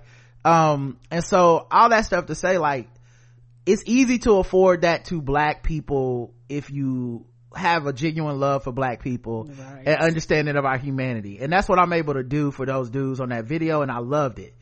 But it doesn't stop there for me, is my point. I feel the same way when it's somebody that a white woman, I feel the same way for them having to unlearn bullshit. A white man has to unlearn some bullshit. A black man has to unlearn some bullshit. Straight people have to unlearn some bullshit. People that are I don't know, not disabled, not in the disabled community, you have to unlearn some bullshit. Yeah, everyone. People walk around with a fucking like high and mighty attitude, like, yeah, I just started here. If you keep reading and you keep learning and you keep being around other people, you're gonna look back at yourself and be like, I didn't know shit at this point in time. Right. That's the goal. Like that's the goal, is to learn and grow and evolve. And you know, my thing, and one part of me that I never want to die is my compassion, because a lot of these people that are having a lot of demands on these players, motherfucker, somebody says something racist at you at your normal 9 to 5, you don't bust in there, go Attica and burn that motherfucker down. What do? You go to work, you take care of your paycheck, you continue to take care of your family. That's what you do at your job. They're at work too. Just because they get paid more does not mean that they're not at work. Yeah, so all that stuff to say, like, this is why I try to get in the business of applauding people for progress rather than only admonishing people all the time. Because what happens is people get so addicted to that community of admonishment, when a nigga makes some progress, they get mad at them for that too. Right. Well, what was y'all 2 years ago? Have y'all actually sat down and analyzed that video and seen who was even in a position to say something 2 years ago? You know, like, let's be real, you know, unless all the players are going to coordinate it. Anyway, and then the last thing I'll say before I move on out of that topic is this. Shout out to the black people who work at the NFL. Because the work you don't see behind the scenes is that. Right. The black people who say, hey, we're not giving up the fight. And we're on the inside trying to get Kaepernick back in the league. Trying to help public opinion. Not to save the NFL from, like, to say, like, fuck black people, how do we get PR for the NFL? Those black people are working there to be like, how do we save the soul of this fucking, you know, capitalistic, conservative corporation? How do we on the inside work on the diversity initiatives, work on Black Lives Matter initiatives, work on social justice campaigns? It's not just Jay-Z. It's not just one person. Like, there are people who have fucking jobs there, who are like, what do we do to make this statement happen? Now, I'm not gonna say, I don't know anything more than anyone else, but I would not be surprised if all this was not coordinated via the NFL office, period. And I know how it looks like these players forced the NFL into this. I wouldn't be surprised if this was like when Joe Biden used to float ideas so Obama could come in and dunk. Like, I would not be surprised if the NFL's like, we want to come down on the side of this, but we got a horrible history, we look terrible right now, and Roger Goodell and the people that work in this office are very desirous to be on the right side of history, but we know our owners aren't. So we could get the fucking players to look like they recorded some videos on their phone on their own, and then now we can come on the back end and be like, yes, like our players said, we support them and we support black lives, blah blah blah, because Roger Goodell been trying to make this happen. You know, it's just hard to write about because people just mostly see this dude's face and scrounge up and think he's just like a racist piece of shit. And I'm not saying he's not, I don't know this nigga, but I know that he's been very desirous to not look like a racist piece of shit. He doesn't want to look like he doesn't want Colin Kaepernick in the league, you know, and he has a difficult line to walk because you also can't look like you want him in the league because you do work for them 32 owners who don't want him in the league. So anyway, that did not mean to go on that tangent, but that's a big thing that's happening. All right. Now let's get to these comments on the poll. Which do you prefer, Trader Joe's or Whole Foods? Karen? Ooh, Trader Joe's. Trader Joe's. 75% of the audience agrees with Karen. Trader Joe's. What is it about Trader Joe's you like over Whole Foods, Karen? It's cheaper overall. Like this shit is cheaper and you get a lot more different stuff. You know, you get a lot more of like their own personal stuff that's actually really good. Because, you know, we walk around and shit like that. You be like, oh, this is some Trader Joe's brand cookies. You be like, oh, this shit is Flames. Yeah, Trader Joe's with the snacks. They got all the goddamn snacks. Yeah. Trader Joe's is with the snacks. So I fuck with that. I would say, let's get to the comments. I think see, that's the other thing. I don't go in Whole Foods that often because it's just not. It's so expensive, right? It's not my vibe. I think Trader Joe's for me too. Yeah, because you're not trying to fuck. We're not going out. I always feel like I'm not gonna say out of place, but you be like, okay, now that I came to this fancy ass expensive place. How do you pronounce that? I don't know. I feel like this ain't the spot for me. Yeah, with Trader Joe's, I want to come back soon. Right. With Whole Foods, even when I leave there, I'll never can't wait to go back. Trader Joe's, I'm like, soup dumplings, I'll be back tomorrow, you know. Come on. All right. So Barbara says 2 words, cookie butter. Mic drop. Layla says, I chose Whole Foods only because it's closer. Trader Joe's is too far. The Whole Foods is down the block. Been to Trader Joe's once and it reminded me of Aldi's. I didn't know the brands. It was small. Thought I was gonna have to bag my own shit. I tried to boycott Whole Foods when they gave them cop sandwiches the one other time we were protesting. No, the other time. Not that time. Okay, 5 protests ago. I couldn't hang cause I can't buy my meat and veggies from Target, but now I wanna know what his cookie butter stuff is Barbara's talking about. Yeah, I feel like if you not hitting up the snacks in Trader Joe's, you ain't really been. Oh, them snacks are absolutely delicious. We went to Trader Joe's. I think we've been doing this annually, particularly around pumpkin season time. And we buy pumpkin spice season time. I'm sorry, pumpkin spice season time. Thank you. I'm sorry. I'm sorry. And you know, they have pumpkin spice shit that you wouldn't even know. Pumpkin spice cookies and cakes and it'd be so delicious, y'all. Tish says Trader Joe's is cheaper and they have the depression meals on lock. If you know how to eat and don't have it in you to cook or even go through motions of ordering delivery, they have some tasty options for you in the frozen section. Their ethnic food is surprisingly good even when it's been frozen. Yeah, the soup dumplings, amazing. And even though their organization when it comes to sweet sauces and spices makes my ADHD go into overdrive, Yeah, I don't understand the layout because they do just put shit everywhere. Right. Like, I'll go to the frozen food section and above the frozen food is candy. Yes. Right at eye level. Like, what? It don't make no sense. What are candies and cookies even doing over here? I guess to make you impulse buy. But you could then put them anywhere. I mean, there's no rhyme or reason to this I guess shit. they say when you look up, you'll want to grab it. Yeah, but you could do that you can put them in the produce aisle. Who gives a fuck? True. It makes no sense. They just put shit wherever. It's no organized. What is the fucking numbers on the aisle for? Anything is down any aisle. Oh, I didn't even know they had numbers on the aisle. I just stopped walking into Trader Joe's because I don't pay them size no attention because the aisles make no sense. I just shop by memory in Trader Joe's. I'd be like, I remember it was around here I got peanut butter cookies. Around this area, yes! And even though their organization when it comes to sweet sauces, their flavor combos are worth it. Looking for something different to add to your sandwiches, they got you. Feeling fancy but lazy, grab some frozen risotto to pair with something else. I'm working my way through their inventory and haven't been disappointed yet. Yeah. I've only had a couple things that I was like, this was whack. Kim Doc says, I like Whole Foods. There was a Trader Joe's near me that serviced a black and brown community up the way. Well, they decided the people near Potomac and Bethesda needed yet another Trader Joe's, so they moved the store there. I went to shop there a whole 7 miles away, and the attendants were mean and stank. Never set in foot in that Trader Joe's again. The one near Reisterstown, Maryland is better anyway. Skin folk and kin folk all around, salt of the earth. I love the handcrafted soaps in Whole Foods.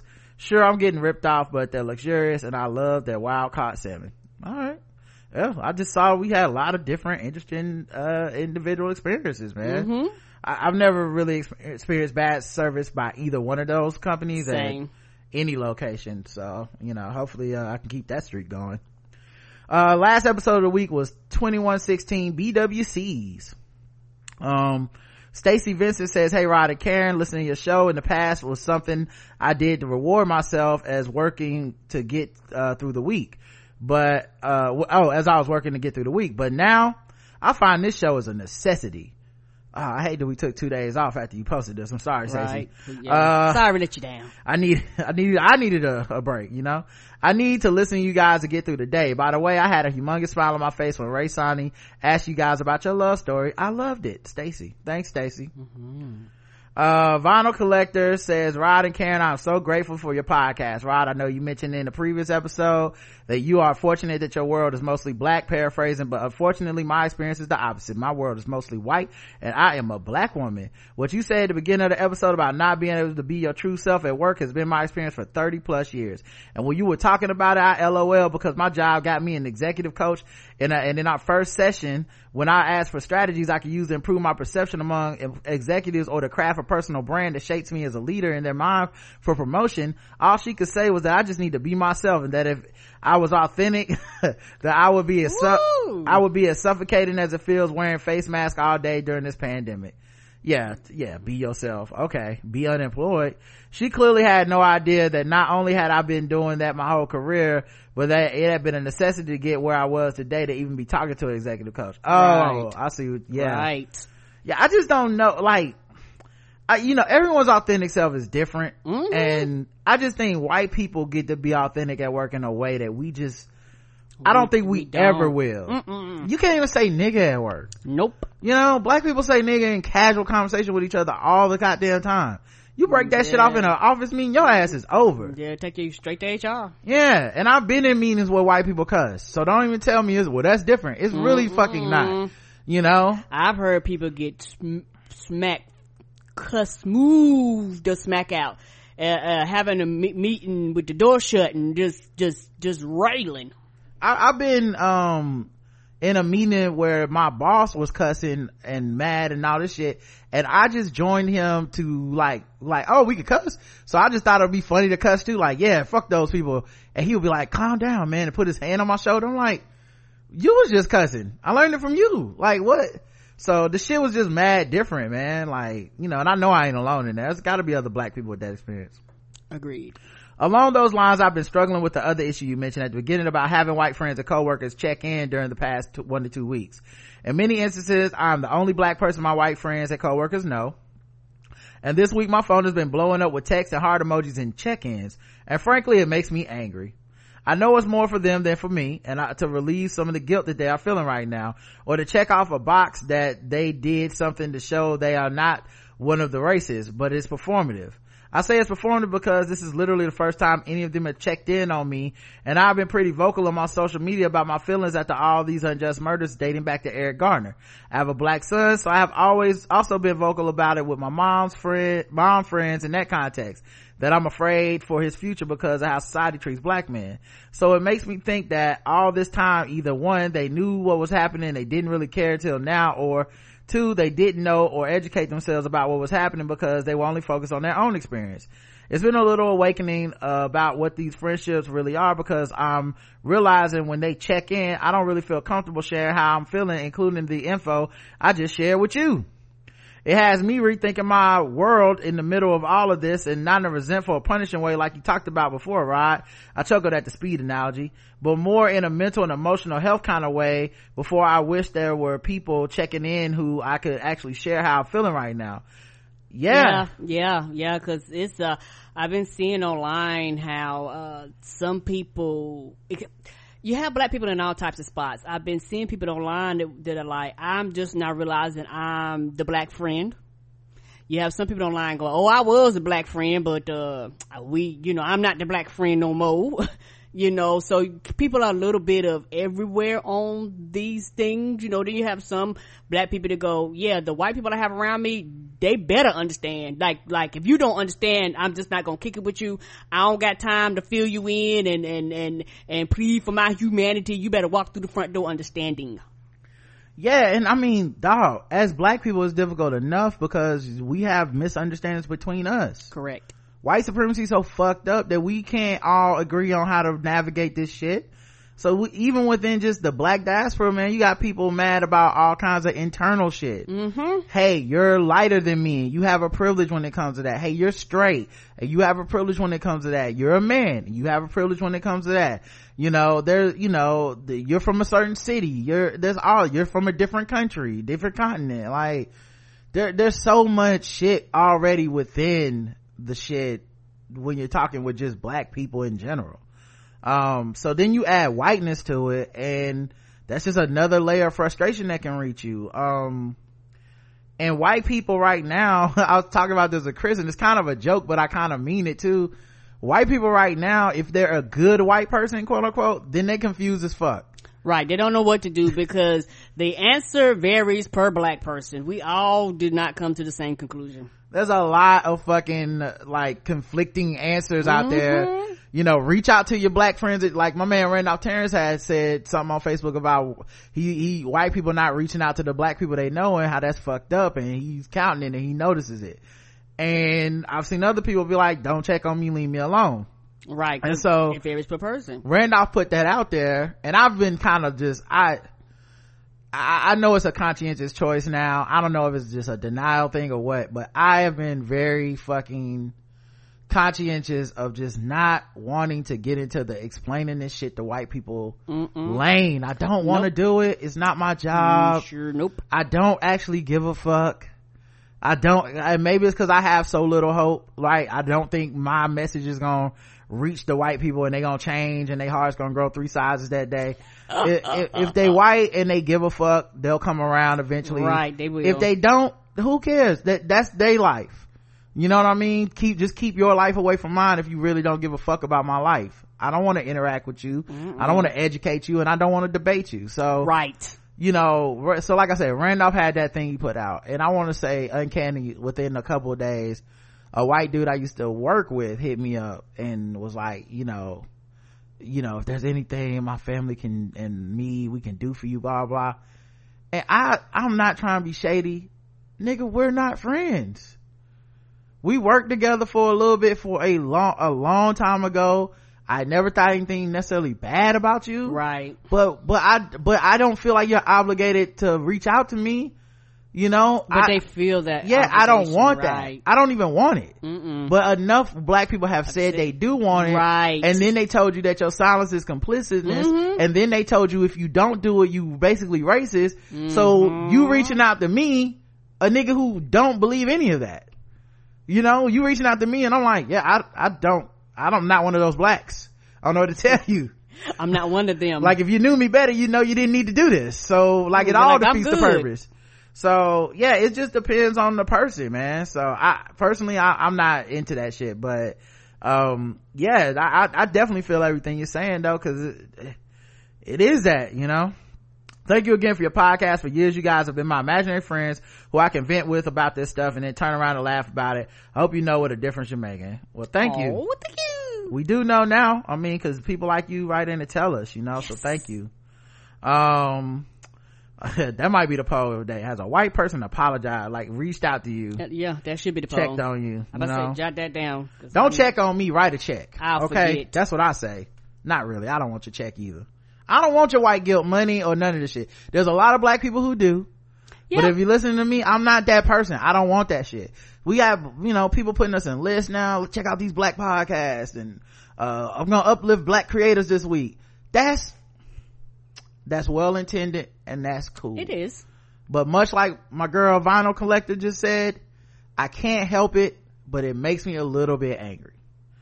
Because if you haven't lifted my shit up the other 365 days a year that I am black, and the other 10 years that we've been doing this show, and it's only in the midst of a black crisis that you have the nerve to be like, hey, check this out. This is some black people, y'all. Get the fuck out of my face. Put a reminder in your fucking phone right now and do the same thing every month for the rest of the month. You know what I'm saying? Don't just, I mean, if black people getting killed on camera is what gets us promotion, then why aren't we getting promoted every day? Cause they doing it every day. So I don't want this white guilt attention. It's not my thing. And I know there are some blacks that get off on it. Nothing makes their fucking their lane. Genitals get stiffer than like a white person being guilty and conflicted and giving them a check. That's not my thing. I don't want it. Like because I also don't want to have to handle your guilt or make you feel good about something, or 2 weeks later when you're feeling less guilty and now you're mad at my podcast because I keep talking about, yeah, it's fucked up, white supremacy is fucked up. Wow, y'all still thinking about that? Bitch, we live under it every day. Come on. It's fitting to be this forever. Like, for some of us, it's not like a phase. Goddamn broken record. This is not us complaining our way into a job. For some of us, it's just us living our lives, and this is just a big part of our lives. So anyway, I'm not a huge fan of that shit. Anyway. But good for the whites who are trying. I don't have the right answers for you or whatever. It's gonna be a long process. Good luck. The poll is, which one? Let's see, which one? Burn it all down except for mine, just burn your own shit, or don't burn anything. Karen?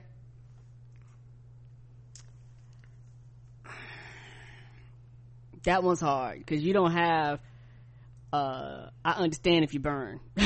Right. That's what I am. I'm of the I understand if you burn. Nope. Go ahead and answer the question, please. Do you need me to repeat the answers? Yes. Okay, all right, I'll repeat the answers for you. Burn it all down except for mine, don't burn anything, or just burn your own shit. I guess burn it all down except for mine. Okay. Don't burn my shit down. But it's one of them things where I understand. If they burned your own shit, you would understand. If they burned No. I understand the burning of shit down. Well, I just don't want you to burn my shit. But that's the poll. The poll in itself, you know, has a built-in understanding. Like, it doesn't say you don't understand why, or you do understand. It doesn't matter. It's just which of these which ones do you go into? So you say burn it all down except for mine. 19% of the audience agrees with you. Burn it all down except for my shit. Which, if, you know, I was surprised that wasn't higher. You know, but I think our audience is a little more realistic than Black Twitter. But okay. Yes. Plus that one sounds the least flattering. You don't get to feel like a revolutionary when you're like, burn they shit down.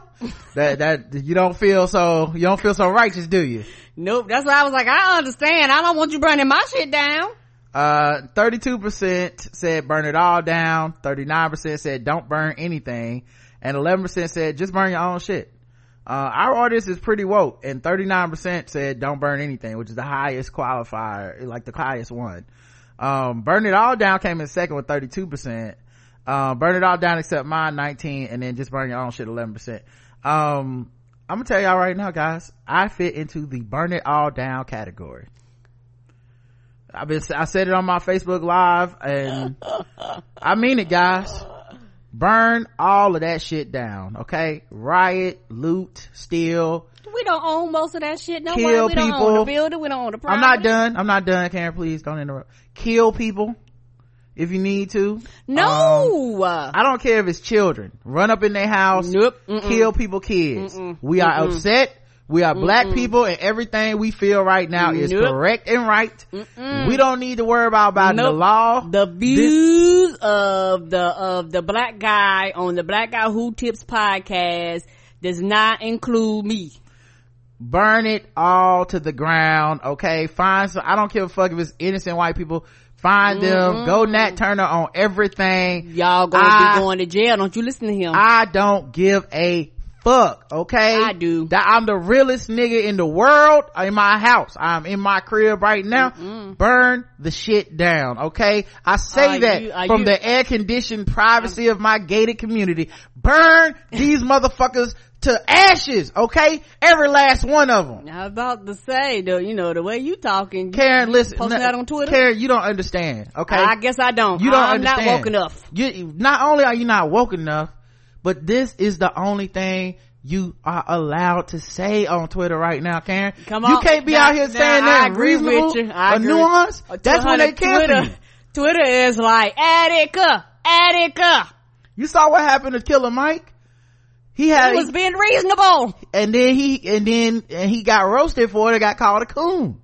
So you gonna get us called coons because you out here trying to act like what I'm saying is bad. No, burn it all down. I don't care. Where is my tap dance shoes? Do do do do do do. Wow, that's sad to hear. Where the coons at?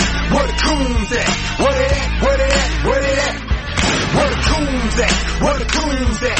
Where they at? Where they at? Where they at? Hey.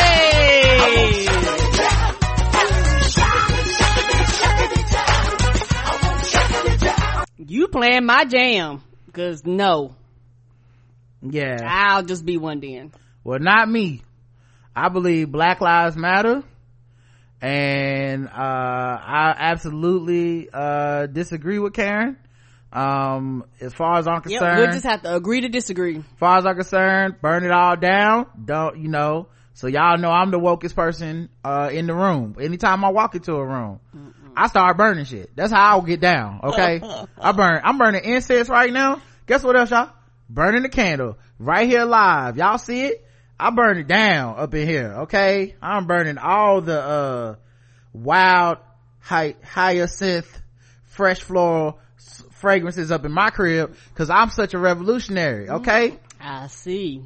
Now get out there and burn it all, okay? Set the police on fire. We don't care. No, I do care. We here at the Blackout Tips do not want to be canceled. Continue to give to this show because we are the most revolutionary. This is how people lose. Them people ain't giving us no Killer way. Mike ain't gonna save ain't gonna get none of his money back. No one getting Run the Jewels 5 because he sold out and said burn some of it down but don't burn your shit down, and they said no, the right answer was burn it all. So we will be burning it all up in here.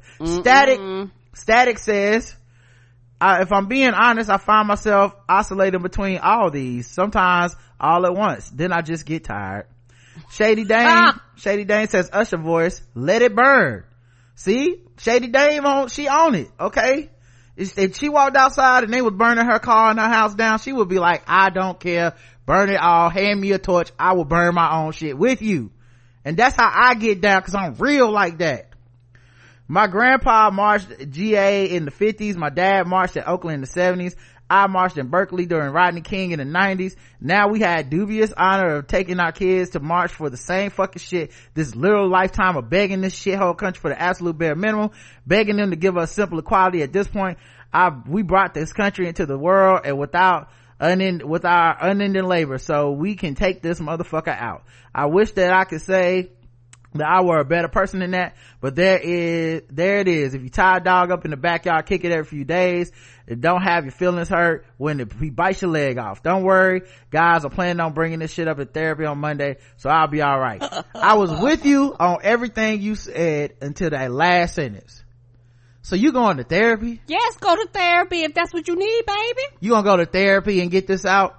No, if you want to get your feelings out, burn your shit down. Start with your house. Burn that motherfucker down, and anybody living next to you. Better go to your therapist appointment, baby. We burning shit up in here, okay? Black power. Black people forever. All right? Keep your appointment, baby. In fact, show up 20 minutes early. Don't listen to this coon, okay? She not down with it like we are, okay, guys? Black rage! Black rage! I'm killing you white folks that lay my motherfucking eyes on! That's the only answer. Black rage. I'm with you. Burn it.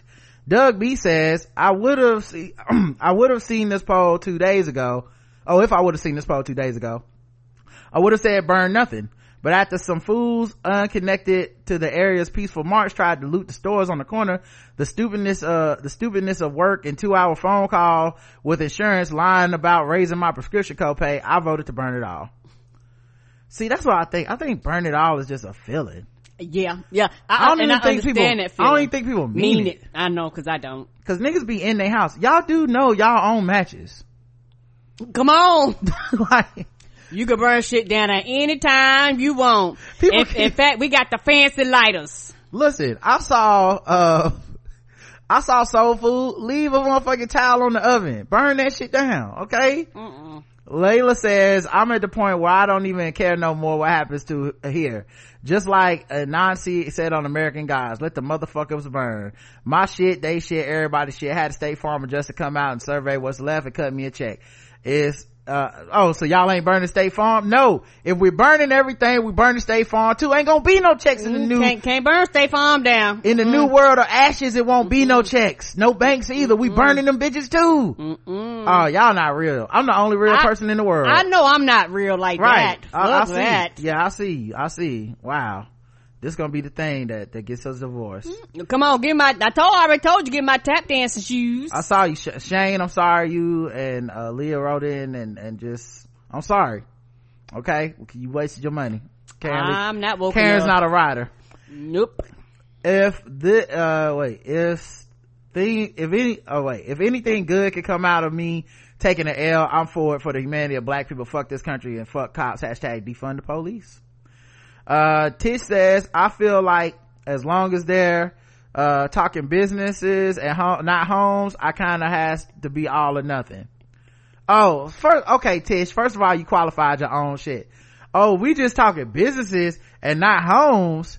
Well, that's the thing. That's not all then. So how you gonna try to write a qualifier? So you had to go back and change your vote in the poll because you didn't even believe what you said. Yeah, don't burn it all. Don't burn nobody's shit down. Right. We talking businesses but not homes. No, we talking businesses, homes. We talking preschools. We talking everything. The playground. We burning it all of it. The people, the cops, everybody, the people in the jails, everyone getting burnt up.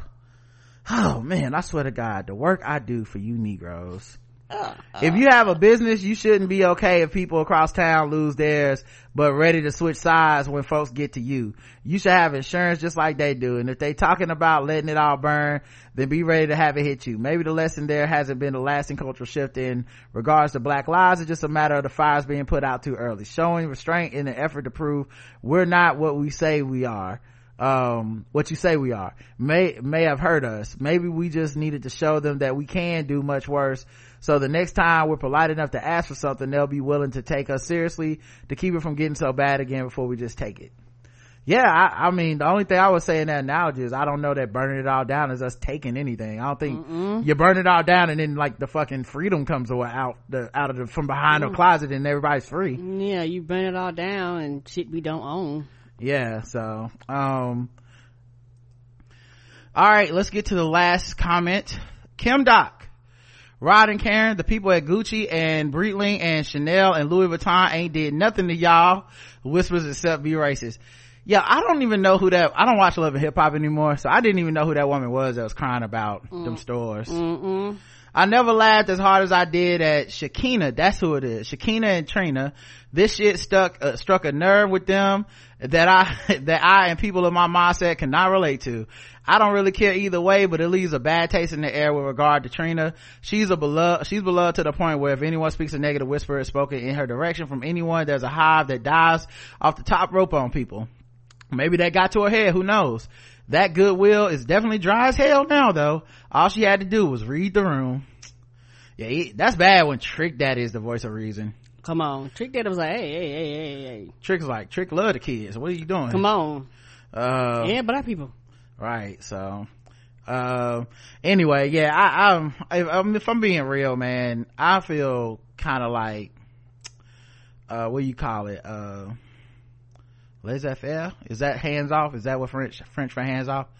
I wouldn't get out there and burn shit. I don't really see the point, as far as like what it's gonna do. I think people need to be a little less judgmental of the black people who are like, there are consequences to us burning this shit. I think we need to stop being so in a rush to dismiss them, because, you know, I was reading the article where this woman was a pharmacist and they burned down the CVS, and she was like, I understand the rage and I identify with it, and this isn't even about my job as a pharmacist, but there are people that need the drugs and the prescriptions that were in the pharmacy, and now they won't be able to get them. And I don't know what I do when I, you know, if I have someone on 3, 4, 5 medications or something, and I'm scrambling for these medications, you know, what am I fuck you, burn it all, get this, you're part of the consequence of this shit.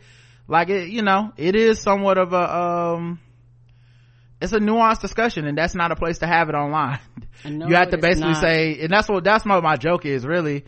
I said it on my Facebook Live or whatever. It's like, you have to say burn it all, like, to the point of almost being, to the point of like, the more kind of callous you sound, the better, the more revolutionary pats on the back you get for saying it. Right. So if you say burn it all, kill the kids, burn the fucking school down, burn the playground, burn, like, people will support that right now in this moment, because you sound like you woke. Like, that's the wokest thing you can say. But, you know, I think it spoke volumes that when Killer Mike had an actual platform to address everyone, that what he was responsible for saying and what was best for his community are different than what he said when he logged back on Twitter the next day.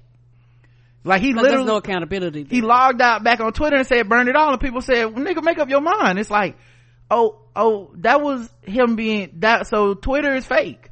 Come on, you know, for a lot of people, yes. Yeah, it's easy to say that shit, and even people like that don't want people to get upset with the looters and the rioters and shit.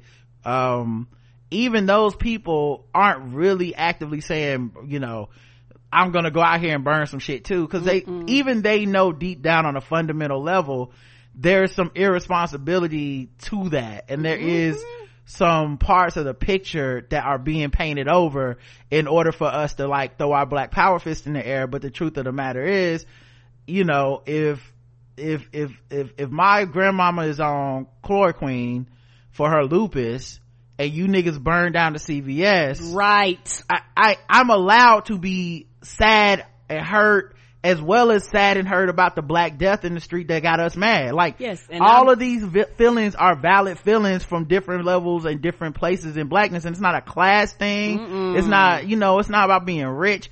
It's just that this white supremacy is such a fucked up situation. We're all gonna feel complicated feelings around it. Agreed. You know, so it just depends, man. But yeah, I ain't like I said, I'm more mad about white supremacy and the systemic oppression of people than I am about people fucking up a store, which is why you ain't never caught me saying not a bad thing about people fucking up a store, unless it was white people coming into our neighborhoods and fucking up shit. Other than that, I don't care. Agreed. You know? Anyway, we had emails. I don't think we got any voicemails from Skype. I checked it earlier this morning. I can check again real quick, okay, to make Karen feel better. Yes. Thank you. And thank God I did, because Emil left a voicemail. Yay! You welcome, Karen. Okay, you did it. Hey guys, Emil here. Hopefully this voicemail gets in before the show. But I was listening to the show this week, and you guys mentioned that you felt lucky. Well, Rod mentioned that he felt lucky that he was existing in a black environment for most of his life. And I realized that was my life for about 28 years until I moved to Canada. And I remember my first engineering job, I tried to press a point in a meeting, and my boss at the time said I didn't have to be so aggressive. Man, when I tell you I was puzzled. I felt like I was thrown into whiteness grad school without meeting any of the whiteness prerequisites. Anyway, 20 years later, with everything going on, I'm just glad all the social distancing rules prevent people from gathering in a lunchroom at work, because believe me, I don't want to have these weighty conversations with these motherfuckers at work. Believe me. Anyway, love the show as always. I love that week when you had all those guests on, especially Ray Sani and what's the tea, Nick and Reggie. As always, keep up the show. Yeah. Bye. Thanks, Emil. Thank you, baby. I feel like more of his Jamaican accent was coming out this week. I feel like as the pandemic goes longer and longer, he is more and more Jamaican, which I don't know if that's a thing, but I can tell if you go back and listen to the first voicemails he left, it was like, "Hi, this is Emil and I'm from Canada," and I was like, man, I'm a Jamaican gentleman. But slowly, with him not having to go to work and being at home, they gonna go on the Zoom and they gonna be like, "What? Say that again? Can't understand you." It's gonna get so bad that he gonna call in, and it's not just gonna be a normal Jamaican accent. It's gonna be season 2 of Luke Cage Jamaican. Oh no! The my fire burn. I'm be like, I don't know what has happened. No stuff. No. Mariah Stokes gone blind. I'm be like, I don't know what any of this means anymore. I don't want any of that. But nah, man, I feel you too, because I definitely had been called aggressive more than once when I worked in white corporate America.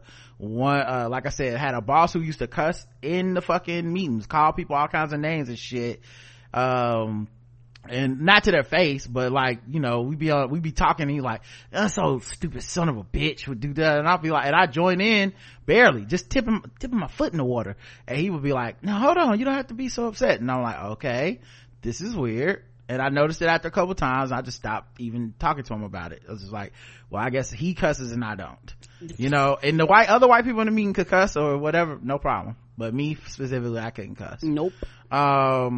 And so then that happened. I had another time I got written up for an email that I literally did not mean sarcastically or in a dick way at all, and even as I explained it to the fucking short 5'2" boss that I had at the time, hey, this is not, I didn't mean this in a negative way. If you just like trust me as an employee, you'd at least have my back, or go, well, you say he didn't mean it that way. I got written up anyway. Turned out it was on my fucking permanent record. Like years later, when I was left from that job, my current manager, who had been laid off at the same time, he was apologizing to me because he was like, yeah, I really let this job turn me into a dick. I was kind of like treating things too seriously. I was asking, like, you know, kind of getting on you for little shit that really wasn't that important. And I was like, you know what, dog, I forgive you. You know, he apologized, and I try not to hold on to that kind of shit. And I said, you know, you just got caught up in the corporate culture thinking that this shit matters. This shit don't matter. It's not important. And he was like, yeah, and Brian left this thing on your record I was like, that shit was still in there? That shit happened like 15 years ago. So yeah, I definitely understand. Black people, we don't get to be aggressive. You know, people talk about the angry black woman stereotype, and they're very right about it, but I guess, you know, probably in my circles, I have so many black women around me, I very rarely talk about the experience of a black man specifically, because I know that to some people that's a trigger of like, I'm trying to get into some type of oppression Olympics, so I'm going to deny the oppression of black women. But being a black man comes with certain oppressions as well. And the angry black man is a stereotype as fucking well. Yes, it is. You know, and you're not allowed to do that. You're not allowed to express rage and anger. Why do you think fucking Jackie, why can't I remember his last name? The biggest baseball player of all time, Jackie Robinson. Why do you think Jackie Robinson was the one they picked? Because they knew he wouldn't punch a nigga out, right? Not in front of everybody. Why do you think Barack Obama was the first black president? Come on. Because they know he doesn't get moved to anger, and his anger is very like, it's anger, but it's very safe anger, and he knows he can't express anything more than that. That's why they still afraid and mad at Michelle Obama, because she ain't as safe. Oh no, she unpredictable. Yeah, so I definitely can relate to that, man. It's like it's a lot, bro.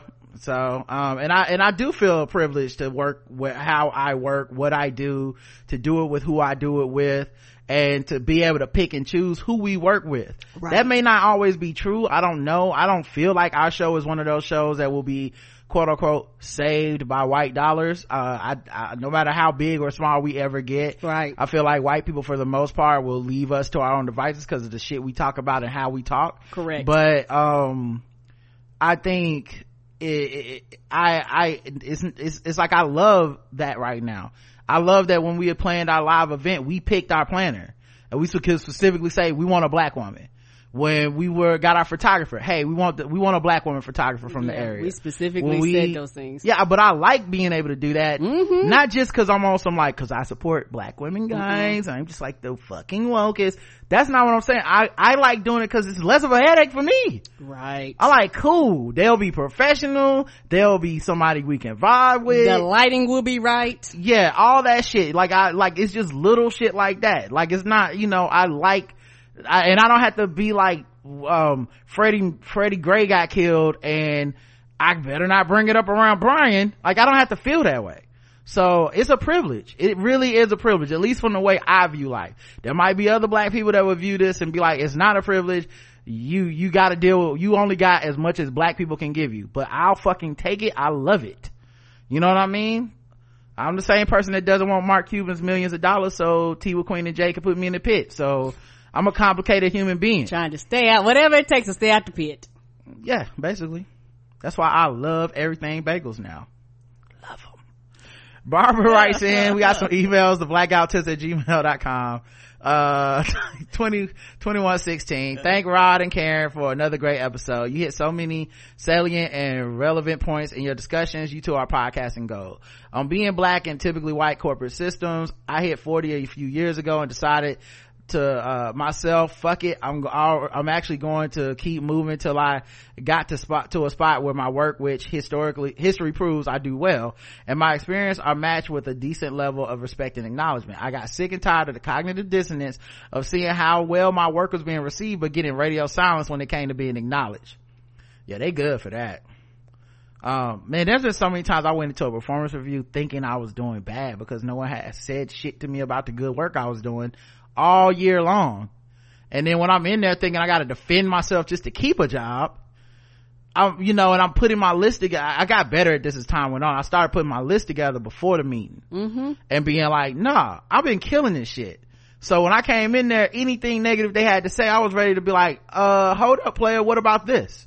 But what happened eventually was that they weren't even saying negative shit. It was all in my head. You know what I mean? I thought they were gonna say something bad about me because that's just how my brain was working. But it was also because they weren't really truly positively reinforcing me so that I had ammunition to walk in there feeling confident. Correct. 2.5 years of 3 job changes later, I'm happier. Still have to deal with the usual bullshit, but I'm better at speaking up for myself and not tolerating having my work appropriated and misattributed. I love how you just said that it wasn't that the circumstances necessarily changed, but you changed. Mm-hmm. And it goes all the way back to what I was saying about those NFL players. We give them so much shit, but we all have a progress we have to get to before we feel firm enough to even stand up in a meeting and be like, hey, for my performance appraisal, this is wrong, I want more. I know my newfound philosophy will not settle, to not settle has a ceiling to it, but I'm willing to keep going till I hit it. And when I think I've hit it, I'm still going to push because I guarantee there's still room between the 10% and the 90% you talked about. Anyway, thank you. You started, so you share some great insights as always. Much love. Appreciated, B. Thank you, B. Mm-hmm. Raphael says, thanks for the reading rainbow in this episode. I've been working in what I thought was a dream job for the last 3 years, and it's been a re-education to say the least. I didn't even think all this is coming from the Reading Rainbow segment we did. Okay, because I was like, I don't even remember talking about jobs that much this week. But yeah, it was that Reading Rainbow we started about the woman applying for the job. And you don't like the Reading Rainbow segment. You don't like the Reading Rainbow segment? That's my nigga, that's the jewels, that's the gems right there. You skipping past the good shit. You stupid. The job is on acres, and a benefit is being able to get out and when it's warm or play video games or pinball in the break room. I didn't believe that until I saw it, LOL. But Karen was right. It's different rules in corporate America ain't for us. I get the, hey, I stopped by and you were not at your desk. Or if I wanted to get away from my desk to work on a paper, it was, hey, are you in the building? The struggle is not to go off when my name is mentioned for doing what everyone else does on the daily. You gonna say something? I say yes. And it's very frustrating.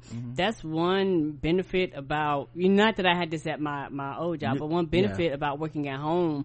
And some companies it's not actually companies, some cultures that have been very controlling, this drives them nuts because now they can't control you, they can't monitor you, they can't watch you every second, and I guarantee you productivity and all that shit done spiked through the roof, but they will never contributed that to you not fucking controlling and pressuring and looking over the corner and constantly following people. They'll never contribute that you literally taking the pressure off of people. And so now they can take their break, go to the bathroom, eat their lunch. They can do these things without feeling watched every minute, every second, every hour of the day.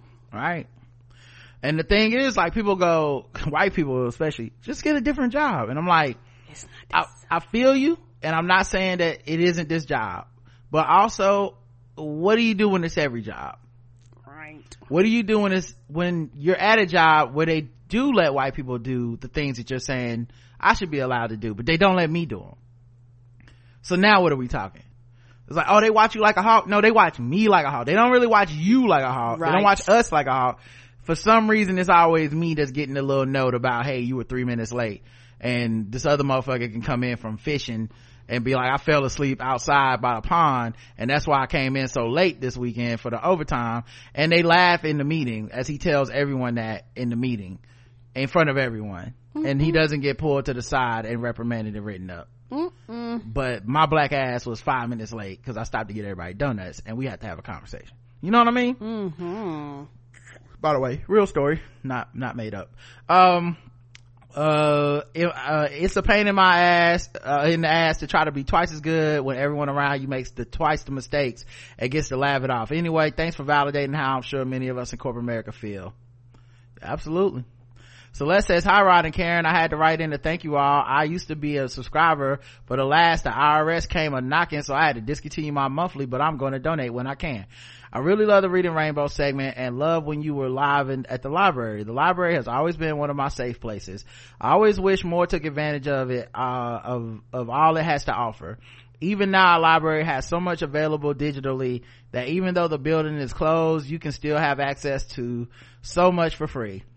I also want to say I really appreciate you both of your very smart, measured, and thoughtful takes on what is going on. Number one, COVID-19. I work in healthcare and also had friends who had folks in China in January when it was going down, and I was running around screaming like the town crier that it was about to pop off here.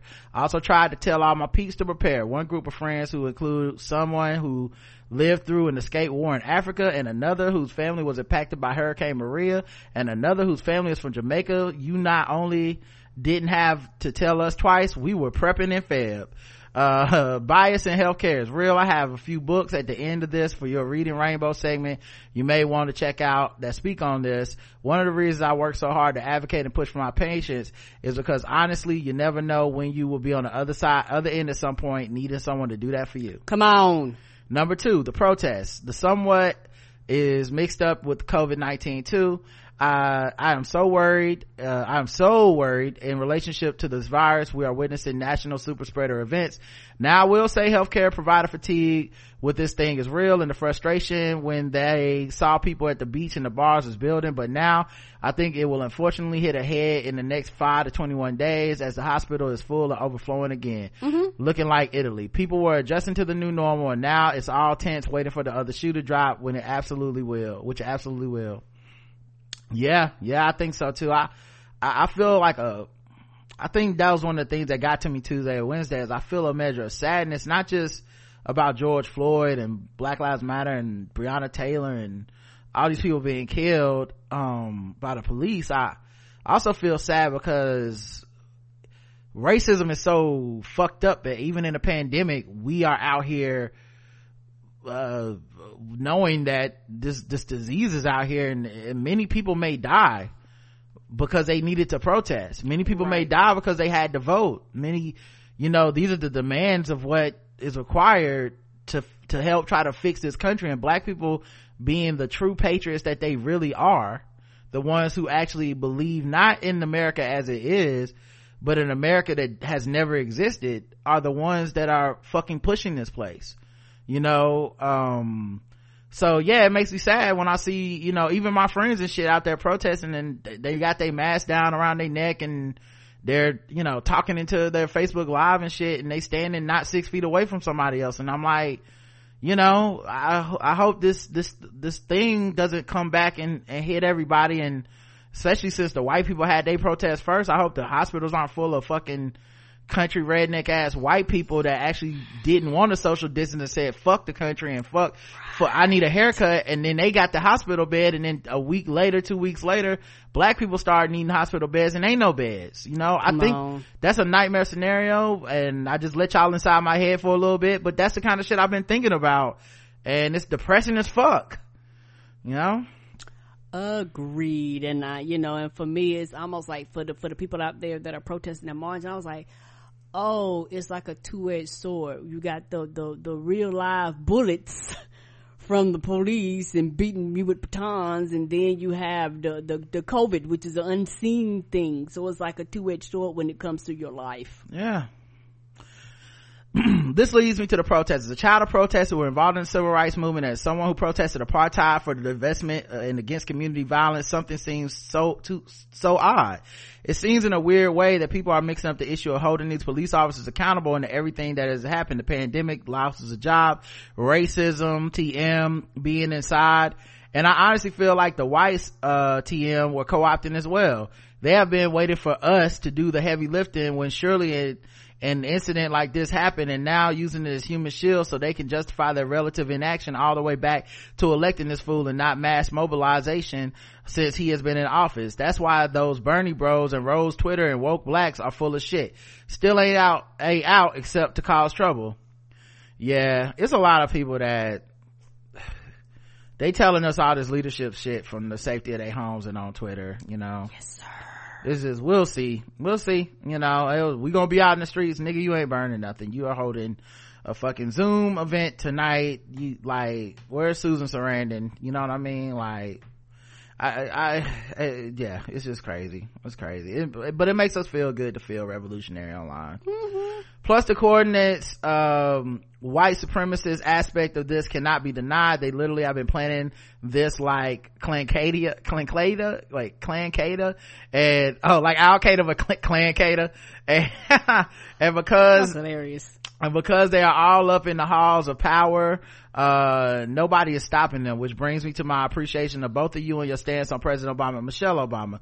These Negroes continue to lose their mind when talking about what he should have done / didn't do against all of this. Like, how can you look at the last 4 years? How many people internally were never on his side that were 45 supporters, white supremacists, and at the very least biased, and come to the conclusion that yes, it's all his fault? Man, I saw somebody who said not only not to guilt people into voting in 2016, in addition to that, they also was like, these black podcasts need to stop talking about voting, cause basically like, we don't know shit, and then they was like, and Obama speaking, fuck what he got to say, it's his fault for letting Trump get in office. And I'm like, literally, you can't tell people don't worry about voting if it makes you feel bad. If it doesn't make you feel great, then fuck it. Literally leading us to this motherfucker winning, and then be like, I can't believe the lawful, law-abiding president abided the law and this motherfucker, and just let this motherfucker be president as if there's ever been a chance that it wasn't going to happen that way. The only time we have kept a person who won the general election from being president is when we made sure they didn't win the general election, because it has never happened before. You win the general election, you get to be president. That's how it's always been. That's it. You can't get mad at this nigga for doing what the fuck always happens. Be mad at your fellow fucking citizens who thought it was a game. The same is the challenge with the abolish the police and prison abolition narrative. When you read from the book about black policing as well as Ida B. Wells and how some of these strategies have been tried before and had some failure and some success, it's just so much more nuanced and complex than the media, social media, most people want to discuss. Yeah, I saw somebody that was like, I'm a prison abolitionist. I was looking at this account. I don't even remember the name. But it had one of those names where it felt like it was a God, I wish I knew the Cocoa parody. It was like Cocoa Butter Feminist or Film or something. It was just something like, like Shea Butter Womanist or something, like something where you would be like, is this like someone from real person? Is this 4chan messing with us? It's got like a cartoon avatar and shit. You're like, right. Is this a real person or not? Like, I don't know. Like, it's trying to use the slang. It don't make sense. Yeah, I'm like, I hope it's I don't know if it's a real person, but who cares? Right. I don't follow them that follow me. But I saw someone had like retweeted them or something, and they were like, like they're heavy on prison abolition, which is a very theoretical thing on Twitter. And this is, same thing with even defund the police or abolish the police. It's a theoretical thing. That's fine. I think a lot of times these theories would make for a better world than the one we have, so I'm not against the theories, but they are theories, and that means that they're not practical because they haven't had to deal with practicality, they haven't had to deal with realism, right? So I can say anything in the world I've made up. In my world where I made up, everyone does recidivist justice, and we community organizations take over. There's no such thing as prison, and we have people do restorative justice, and everyone agrees to it, and everyone's fine, and all the criminals are like, I'm not really a criminal, I'm just a person that didn't understand, and now I understand. And there's no crime. When there is a crime, the person who's a victim of the crime also agrees that, hey, I don't want to see this person go to jail, I just want them to feel better, even though they killed my cousin, or they killed my wife, or even though they sexually assaulted me. This is the perfect world where I don't feel vengeance at all. The same people talking about they so petty, right? But anyway, in this world where this shit happens, you have these theoretical situations dealing with real situations at the same time. So this person was saying, don't say that y'all want to see these cops charged, because that just lends legitimacy to the prison industrial complex. So let me get this right. This motherfucker killed George Floyd in front of our faces.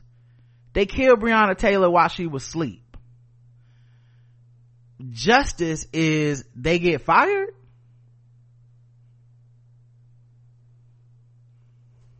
They get fired, but we also defund the police department.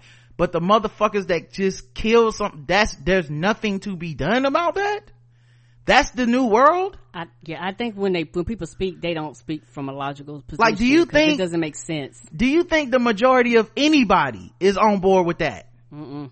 And that looks like the old world to me anyway, where they get away with killing us and nothing happens. Oh, they lost a job. We're already at lost a job. All them motherfuckers end up losing a job because the problem got to go away so the system can continue to exist. So right, who's on board with this? And why is that so popular online, but in real fucking life, when you stand in front of a room, I don't give a fuck if it's 100% black people in that room, and you tell them part of this deal is the people that kill us that are cops, we not doing nothing. You not getting everyone to agree to that shit. They're gonna be like, nope, I'm not trying to hear that. Yeah, you're not getting people to agree to that shit, dog. It's not, You know, and I'm not ever gonna feel bad about being realistic about that. And I don't feel bad about saying Michelle Obama and Barack Obama are black fucking royalty and people love them. Like, I'm not gonna get fucking gaslit by Twitter like I'm crazy. Yeah, and saying some shit that's not true. I'm not gonna do it. Because when I turn this off and talk to people offline, black people offline, they're like, yes, I love Michelle Obama, and they would say that statement is dumb, lock them up. Yeah, so now I'm not falling for that bullshit. Yes, I'm gonna tell you to vote, and I think you should vote, and I think you stupid if you don't vote. Yes, I do. All those things are true. And if you gonna stand up in your I don't give a fuckness, then I'm gonna stand up in mine I don't give a fuckness and judge you, and you just deal with the judgment. You'll be okay. Remember, that's your whole thing. You making a stand. What, everybody got to stand with you? Stand by yourself and let me judge. The other part of it is I'm not joining in on the hate train on the Obamas online, because that's some online shit. Yes, it is. It's not real. You know, like, that's why a lot of them always shocked and surprised when everybody goes against everything that they've told you is true online. Right. Like, I'm good, man. Anyway, thanks for all that y'all do. And the following are some additional books, in case you didn't know. She left some books, which is funny because I already have some of these books. I just haven't gotten to reading them. Guys, my reading is a struggle right now. I can read a comic book, but a fucking book, this pandemic has robbed me of my ability. There's just so much going on, right? To read a fucking book. But I'm struggling through it. I'm still reading The Wedding Party, I believe is the name of it. I'm still reading that book. It's just slow as fuck now. I read like a paragraph or a page, and I'm just like, all right, I have to do something else. I'm trying. And that's fine. That's fine, because that's more than nothing. So, you know, for some people they naturally read like that anyway. They don't sit down and read for extensive periods of time. Yeah. But yeah, so the books are that she put in here: White Rage, The Unspoken Truth of Our Racial Divide, Carol Anderson. I have it. She also was just interviewed on Jonathan Capart's podcast. If you guys want to hear a great episode, that was amazing. Okay. Jonathan Capart cried at the end. That Cape Up? Yeah, Cape Up. Yeah. It's a great podcast. Number 2, One Person, No Vote, How Voter Suppression is Destroying Our Democracy, Carol Anderson. I also have that book. Shout out to J.L. Calvin, put me onto that.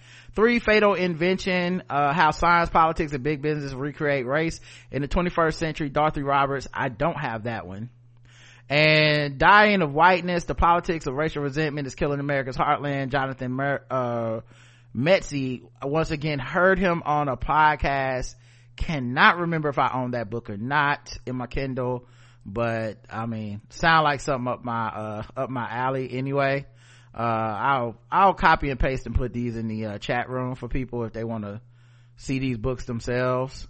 But yeah, this is a great list. Like I said, I haven't read all of these, any of these actually. I haven't read any of these yet, but I own some of these because I'm into it, you know. That's my jam. Karen, you gonna say something? Go ahead. Oh, I know what I was gonna ask you. What was you said it was Cape Up, and what was her name?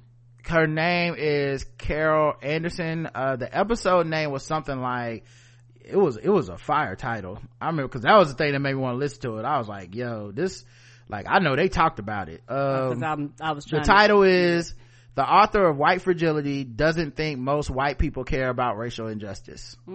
So that's what it was. Yeah, Robin DiAngelo, White Fragility.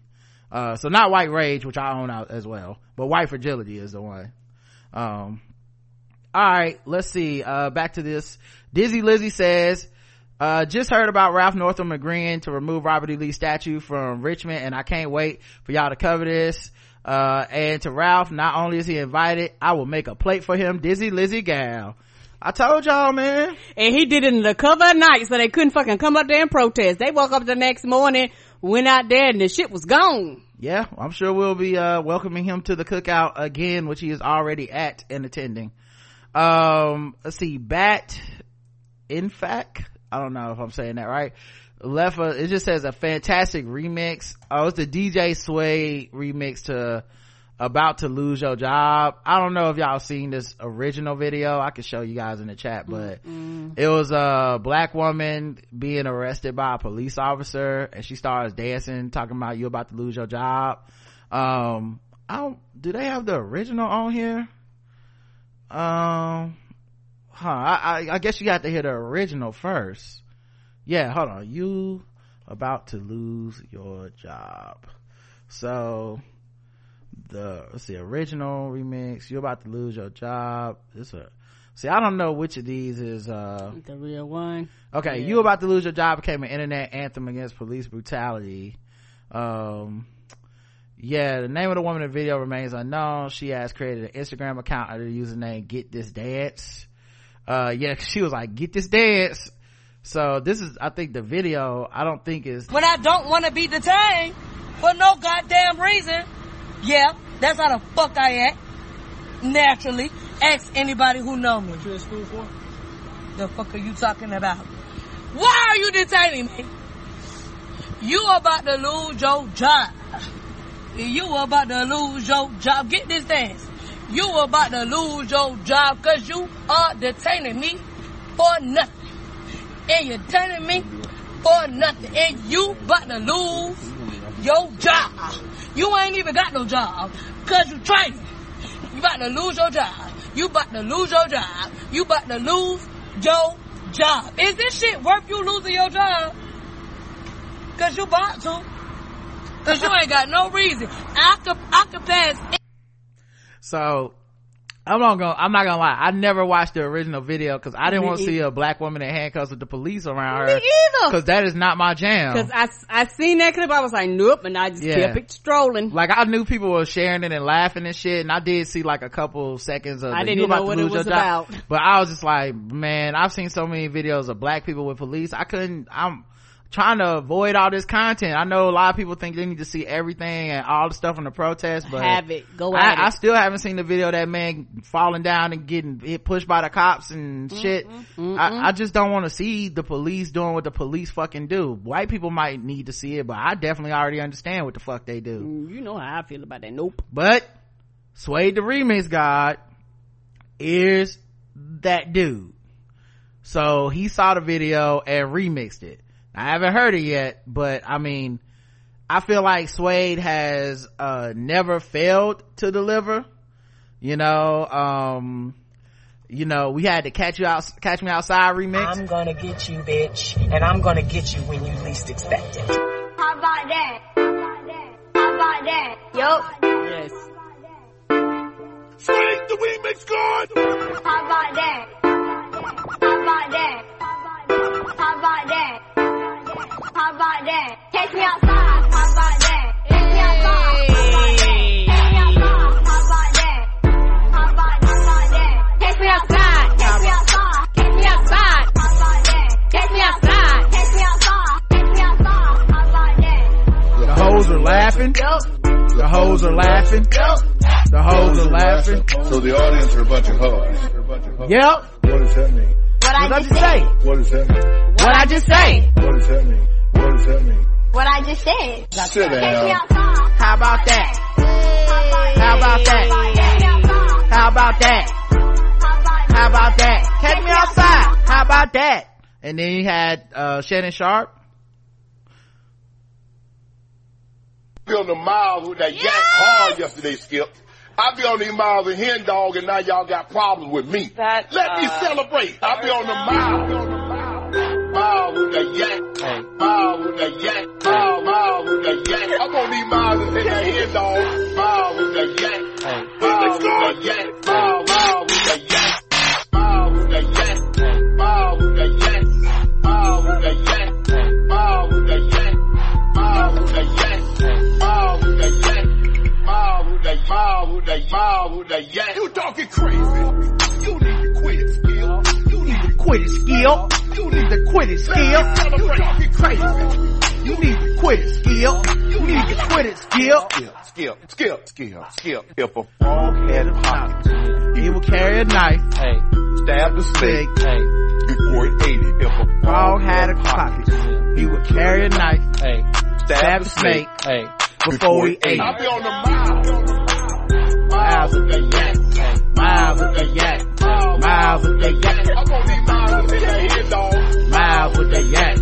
Miles with the yak. Miles with the yak. Miles with that yak. Miles with that yak. Miles with that yak. Miles with that yak.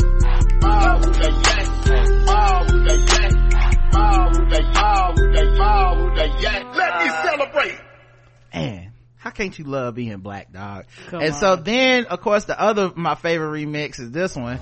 But look at here. Yes. Look. I got beans, greens, potatoes, tomatoes, lamb, rams, raw, beans, greens, potatoes, tomatoes, chicken, turkey, beans, greens, potatoes, tomatoes, lamb, rams, raw, beans, greens, potatoes, tomatoes, chicken, turkey, beans, greens, potatoes, tomatoes, lamb, rams, raw, beans, greens, potatoes, tomatoes, chicken, turkey, beans, greens, potatoes, tomatoes, beans, greens, potatoes, tomatoes, beans, greens, potatoes, greens, beans, potatoes, tomatoes, chicken, turkey, beans, greens, potatoes, tomatoes, chicken, turkey. You name it. You name it. You name it. You name it.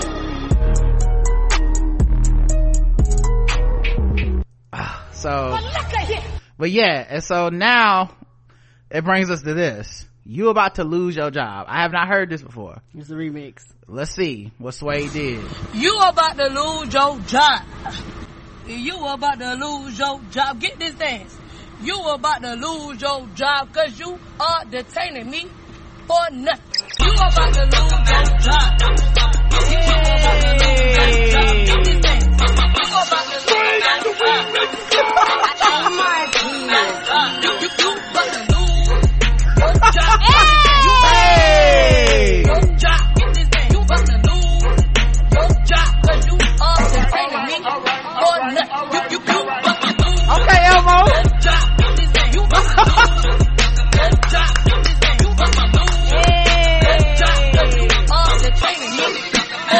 Hold up. Why did they put on the video, they put the 4 cops that got arrested for George Floyd. They was, you about to lose your job. You about to lose your job. Get this thing. You about to lose your job. Get this thing. You about to lose your job. Get this thing. You about to lose your job. You about to lose your job. Rest in peace, Pop. You about to lose your job. Is this shit worth you losing your job? Cause you bought to. Cause you ain't got no reason. Oh man, that's dope. Oh. So yeah, thank you for that remix. We appreciate it. That's a much needed thing to happen today. And lastly, we got this email from Kyle. Hi y'all, 2 points. 1, I've tried to leave a 5-star review on iTunes podcast app multiple times and it always says, thanks for your submission or something, but I never see it posted. I have ensured the submission is clean, but I never see it in on the app. Am I doing something wrong? I don't know. Are you logged in? Yeah, you might try to leave it in on like a physical computer. I don't know if the computer. Yeah, maybe try an actual computer with iTunes on it, something like that. Or go to the website and try it. Not sure. That's not other than cursing, I've never seen that happen before. Same. Number 2, below is what I tried to post. This podcast always comes through. The past 2+ weeks have been an emotional roller coaster for black folk, from George Floyd to white friends telling you how much they learned about white privilege and how sorry they are, to Candace Owens shucking to the white lady in Central Park. I still haven't seen the Candace Owens video and refuse. Nah, I'm good. I'll listen to that after I listen to Rush Limbaugh on The Breakfast Club. Okay, guys? In other words, never worry. To Drew Brees adding Trump directly, and finally to DC saying screw it, we renaming the street Black Lives Matter. Yeah, I saw that too. And he wrote it down the street too in big yellow ass letters. Someone spray painted on it, still not enough. I knew it was gonna happen when I seen the paint. I said that it's gonna be some black people out there like, that you ain't tricking me. Despite the highs and lows of black life, this podcast always helps get through these tough times. Thanks for everything you do. All the best, Kyle. Thank you. Thanks, Kyle. And as we always say here, guys, ain't we lucky we got 'em? Good times.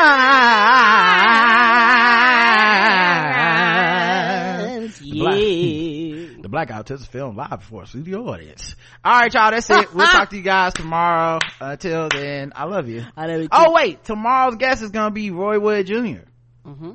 So, you know, we got that going for us. Oh, and don't forget to tune in to Keith and the Girl and get your tickets at keithandthegirl.com. Tonight, I'm sorry. At 8 p.m., you will see me live playing through Zoom, playing some silent trailers, okay? And it's a star-studded event, okay? So hopefully you guys show up. Ophira Eisenberg is gonna be there. Bowen Yang from Saturday Night Live is gonna be there. Kevin Allison is gonna be there. People that listen to Keith and the Girl that are fans are gonna be there, including myself. And I'm gonna show up and try to kick Keith's ass. It is all about trying to guess what the movie trailer is that Hemda is watching. She notoriously does not watch movies, right? And she's gonna describe it to us with none of us being able to see what it is, and we try to guess what the fuck the movie is. All right, so it's gonna be a fun time no matter what. So hopefully you guys show up and enjoy it. Yes, and use the code TBGWT to get half off. You can get half off your tickets. Go to keithandthegirl.com/tickets. Get half off your ticket with code TBGWT. Hope to see some of you there, guys. I need some black people there supporting me as we try to win the contest. And I need y'all to, you know, if I don't win, we're gonna say it was racism and Black Lives Matter, and they're gonna have to write me several DMs to explain to me white privilege. So, you know, we need to get this white guilt W while we can. Okay, this George Floyd wave is not gonna last forever. All right, y'all, until next time, I love you. I love you too. Mwah.